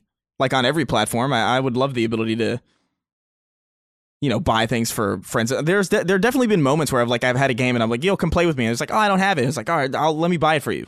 And I just could, you can't. You got to go through some bullshit. It was like, give me your PayPal. It's like, oh, do you have Venmo? It's like, no, I don't have Venmo. Okay, I guess I'll download Venmo. Oh my God, it's a headache. So it'd be nice to just actually have that built in. Yeah, they have a lot of work to do, and I keep pointing to Steam as just the end goal for, like, every game should have a message board. Every game should have a community around it. Every game should have, like, built-in trophy lists or trophy guides if you want, and links to similar games that you can more easily access. There's a lot of work to be done, but I'm somewhat confident that it'll get better because Mikio's right. Like, the PS3 PSN is fucking horrible compared to PS4, and I actually find PS4 quite usable. I just think that there's more work to be done. So hopefully they'll take another big step forward and we'll see the results of that on PS5. But I would love to see something like what Steam has, because Steam is just so thorough, and it keeps you engaged and involved and tracks all this interesting stuff. And I love it. I don't use it very often, but I think it's so usable. Yeah. It's a really, so I looked it up. You can gift on Xbox. Yeah, I thought you could. Yeah. So that would be a nice thing to be able to do on PlayStation 5. And I suspect that we'll probably get that, but we'll have to wait and see. Marius Peterson wrote into us and said, hey guys, an employee at Gearbox posted a pretty different outlook on the whole profit sharing deal the other day. This has largely gone unnoticed as far as I have seen, but it paints a pretty different picture of the situation. An interesting read that makes a lot of sense in my mind. Your thoughts? So Marius actually DM'd me this, and I asked him to write into the show, and he did. So Maxime Babin, who's a game director at Gearbox, posted on LinkedIn about the story we discussed on episode 93 about a Kotaku, clearly politically motivated story about the profit sharing and the lack of bonus checks for Borderlands 3 and the over promising and under delivering of bonus checks and the production costs of Borderlands 3, etc. And I did say at the time that it just seems like we're reaching a critical mass with Gearbox and with, what's his name? Why can't I think of his name? Randy Pitchford, where it just seems like where there's smoke, there's fire. But Max might have a thing or two to say about this, Chris. And so I'm just going to read what he wrote so people know. It'll take a minute, but he says, my name is Max Babin, and I have been in the industry for over 10 years, working for both small indie studios and big AAA companies. From my experience, there is no royalty system as transparent, mathematical, and objective as the one that the Gearbox founders decided to implement. It is a system designed for people to reap the rewards of the entire studio's success, independent from your position, project, or how in favor you are with leadership. So here's what's wrong with that, what has been recently reported. So he's referring to the Kotaku story by Jason Schreier. Borderlands 3 is my first major project shipped with Gearbox. We all knew it was a killer project, and we were super excited to see how the fans would respond to it. There were company-wide meetings where various earning projections would be displayed. These projections were displayed as an act of transparency and never made into any promises. Be cool. He also says, we have not got stiffed by anyone. There was an expectations gap, but Borderlands 3 is profitable, and we are already seeing the results of it. Royalties are flowing already, and more are coming. I have huge amounts of respect for Randy that he had to face the disappointment of his friends and colleagues when he announced that the projections were too high. He could have pushed it off to someone else in the studio, but he didn't. It was a display of trust and honesty. It sucks that someone would try to spin this into something it isn't.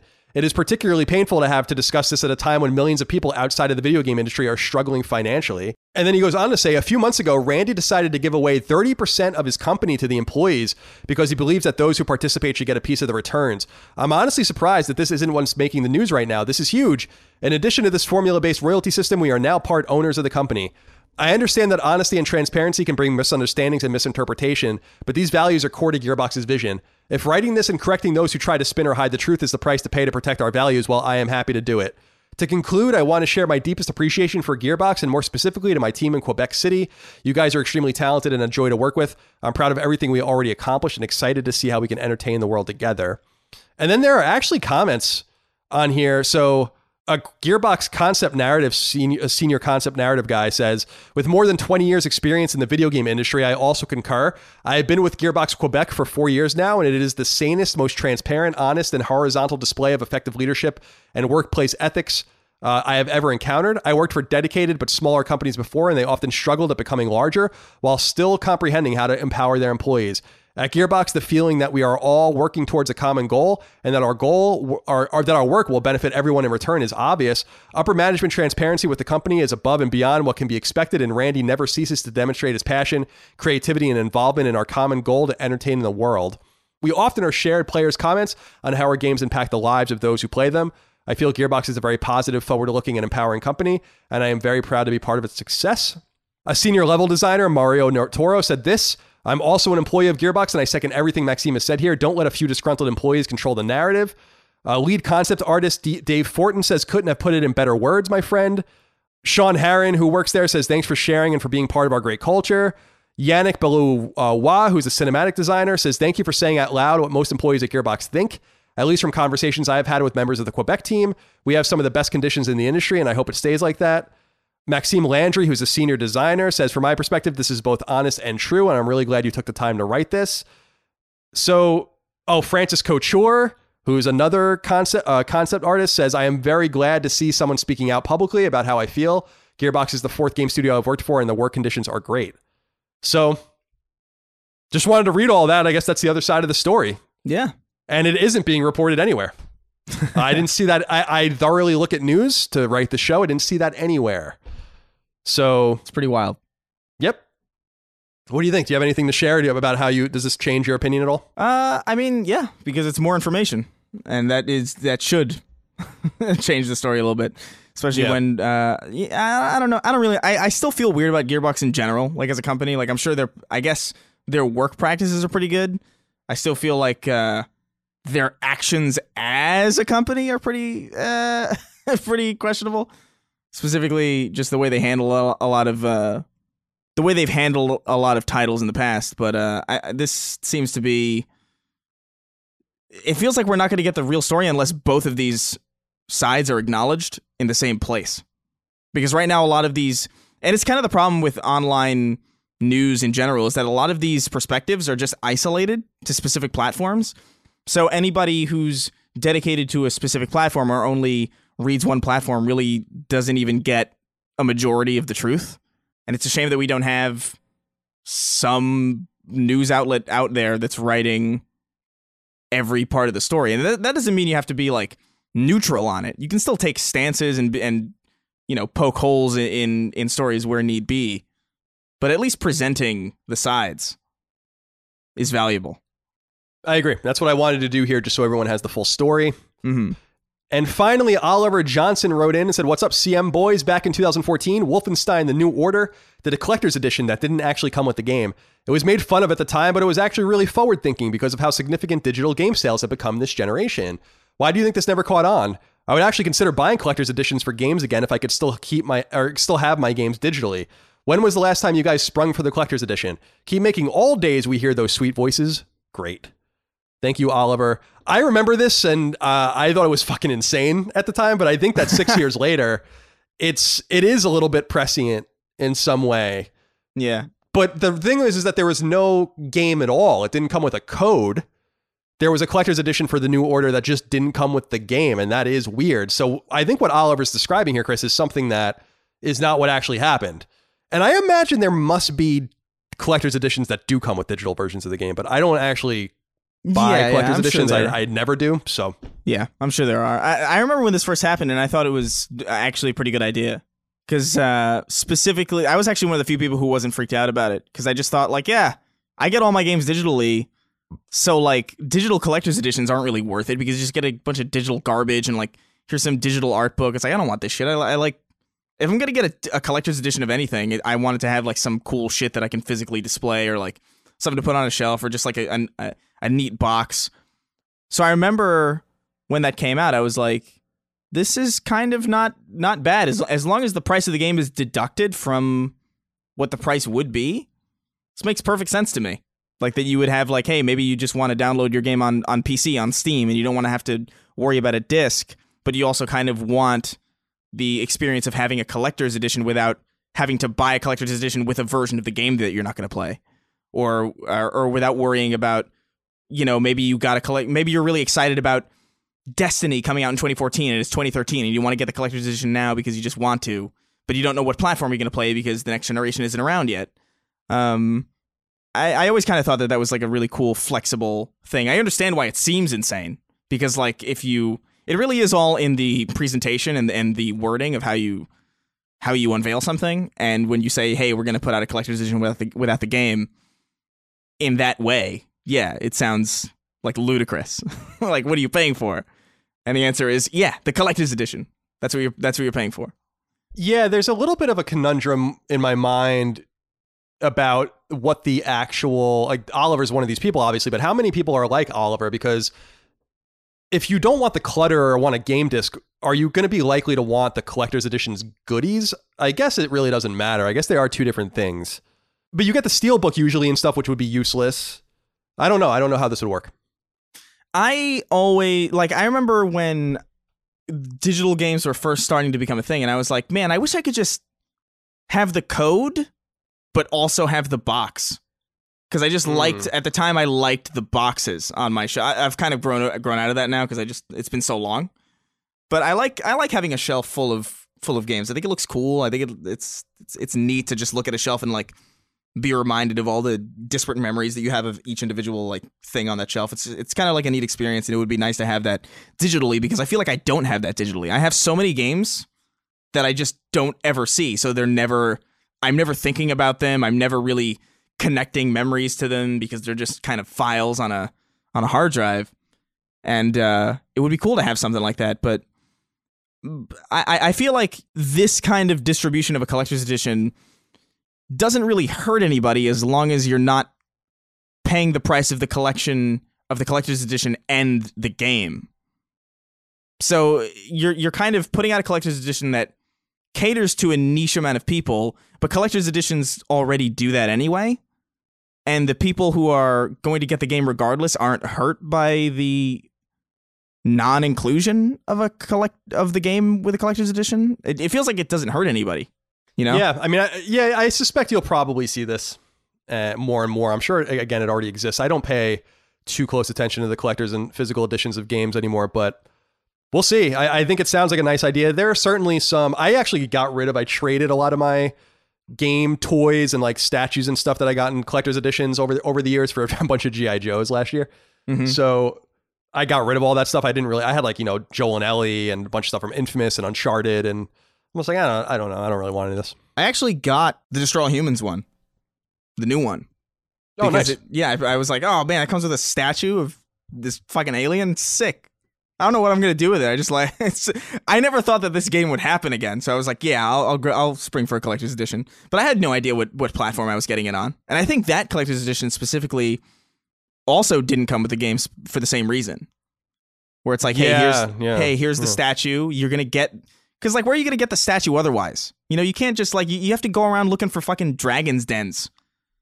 And it's like, nobody wants to do that. You just give me the thing from the people who are selling it, and that way I could just make my platform decision later when I have more information about what the hell's going to happen in this hellish economy. I do wonder about that platform conundrum, too. I know that strikes some people, but I wonder how common that is as well. But there are, I don't want to make it seem like there are certain games, like if there was a Mega Man, like I have so much Mega Man stuff that I've bought over the years and just got from Capcom over the years. And when they used to like me, send me a bunch of shit and I'll buy like anything Mega Man, just like I'll buy anything G.I. Joe. But I just have my limit basically. And so I was glad to trade some of that shit away, but I did save some of it. Like I still have like a sealed in box Ni no Kuni special edition because I love that game, and I have Catherine special edition sealed in box and a few other things. So there are things that I kept, but I even got rid of my Wolfenstein stuff, which was a little surprising, but don't need that propaganda. All right. That's all we have for this episode, this lengthy episode, I think. Yeah, it's a long episode 94. Remember, again, just a friendly reminder, support us on Patreon if you can. We appreciate that. Patreon.com/ColinsLastStand for early ad-free access, the ability to submit your inquiries, and access to Sacred Symbols Plus. However, last week's episode of Sacred Symbols Plus, I will make free for a little while, all about DualSense, so you guys can go check that out, even if you're not a supporter. I hope everyone out there is staying well, safe, all of this. Things are going to get better, I promise. But let's stick together and do the best we can. Please look forward to episode 95 of Sacred Symbols. And Sacred Symbols Plus, all about Twin Breaker. And we're going to start rolling out a handful of spoiler casts. I think we'll do Twin Breaker, and then I think we'll do Doom, then we'll do Resident Evil, and then we'll do Final Fantasy VII. I think those are going to be the next 4 episodes, unless something pops up. So sounds good. So looking forward to that. All right. So Chris, thank you for your time. Appreciate you. Of course. Appreciate everyone out there. Be safe, be well. Talk to you soon. Bye. Take care, guys. Sacred Symbols, a PlayStation podcast, is a product of and a registered trademark of Colin's Last Stand, LLC, and is recorded from Richmond, Virginia, and Burbank, California, USA. This show is conceived by, is written by, and is produced by me, Colin Moriarty. My co-host is Chris Raygun. You can find me on Twitter at NoTaxation and on Instagram at CLS Moriarty. Chris is on Twitter at Chris R. Gunn and on Instagram at Chris_Ray_Gun. Sacred Symbols is edited by Dustin Furman. To message the show online, please use Patreon's DM service.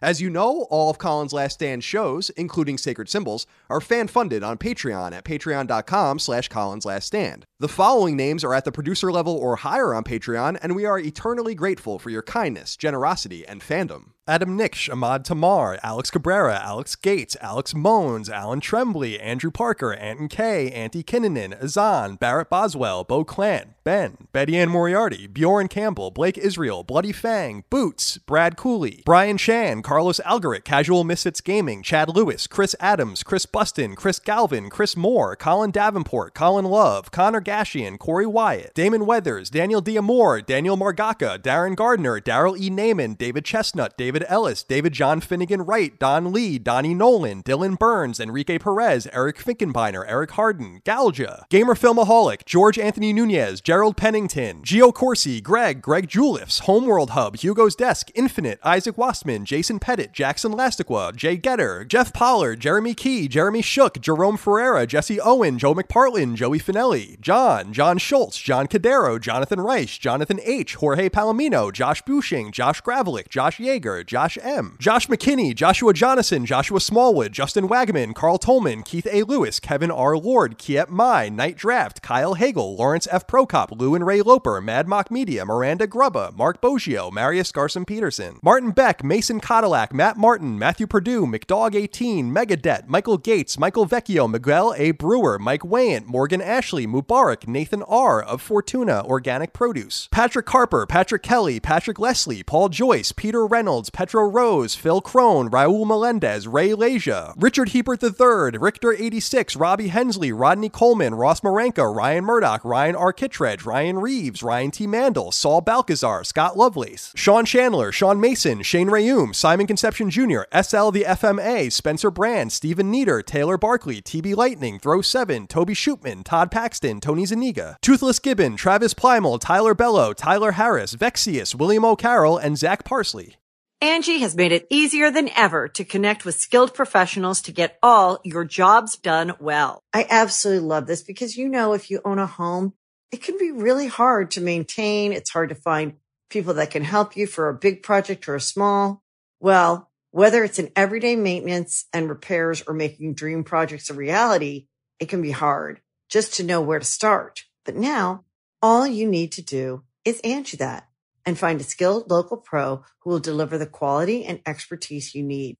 Angie has over 20 years of home service experience, and they've combined it with new tools to simplify the whole process. Bring them your project online or with the Angie app, answer a few questions, and Angie can handle the rest from start to finish. Or help you compare quotes from multiple pros and connect instantly, which means you can take care of just about any home project in just a few taps. Because when it comes to getting the most out of your home, you can do this when you Angie that. Download the free Angie mobile app today or visit Angie.com. That's ANGI.com.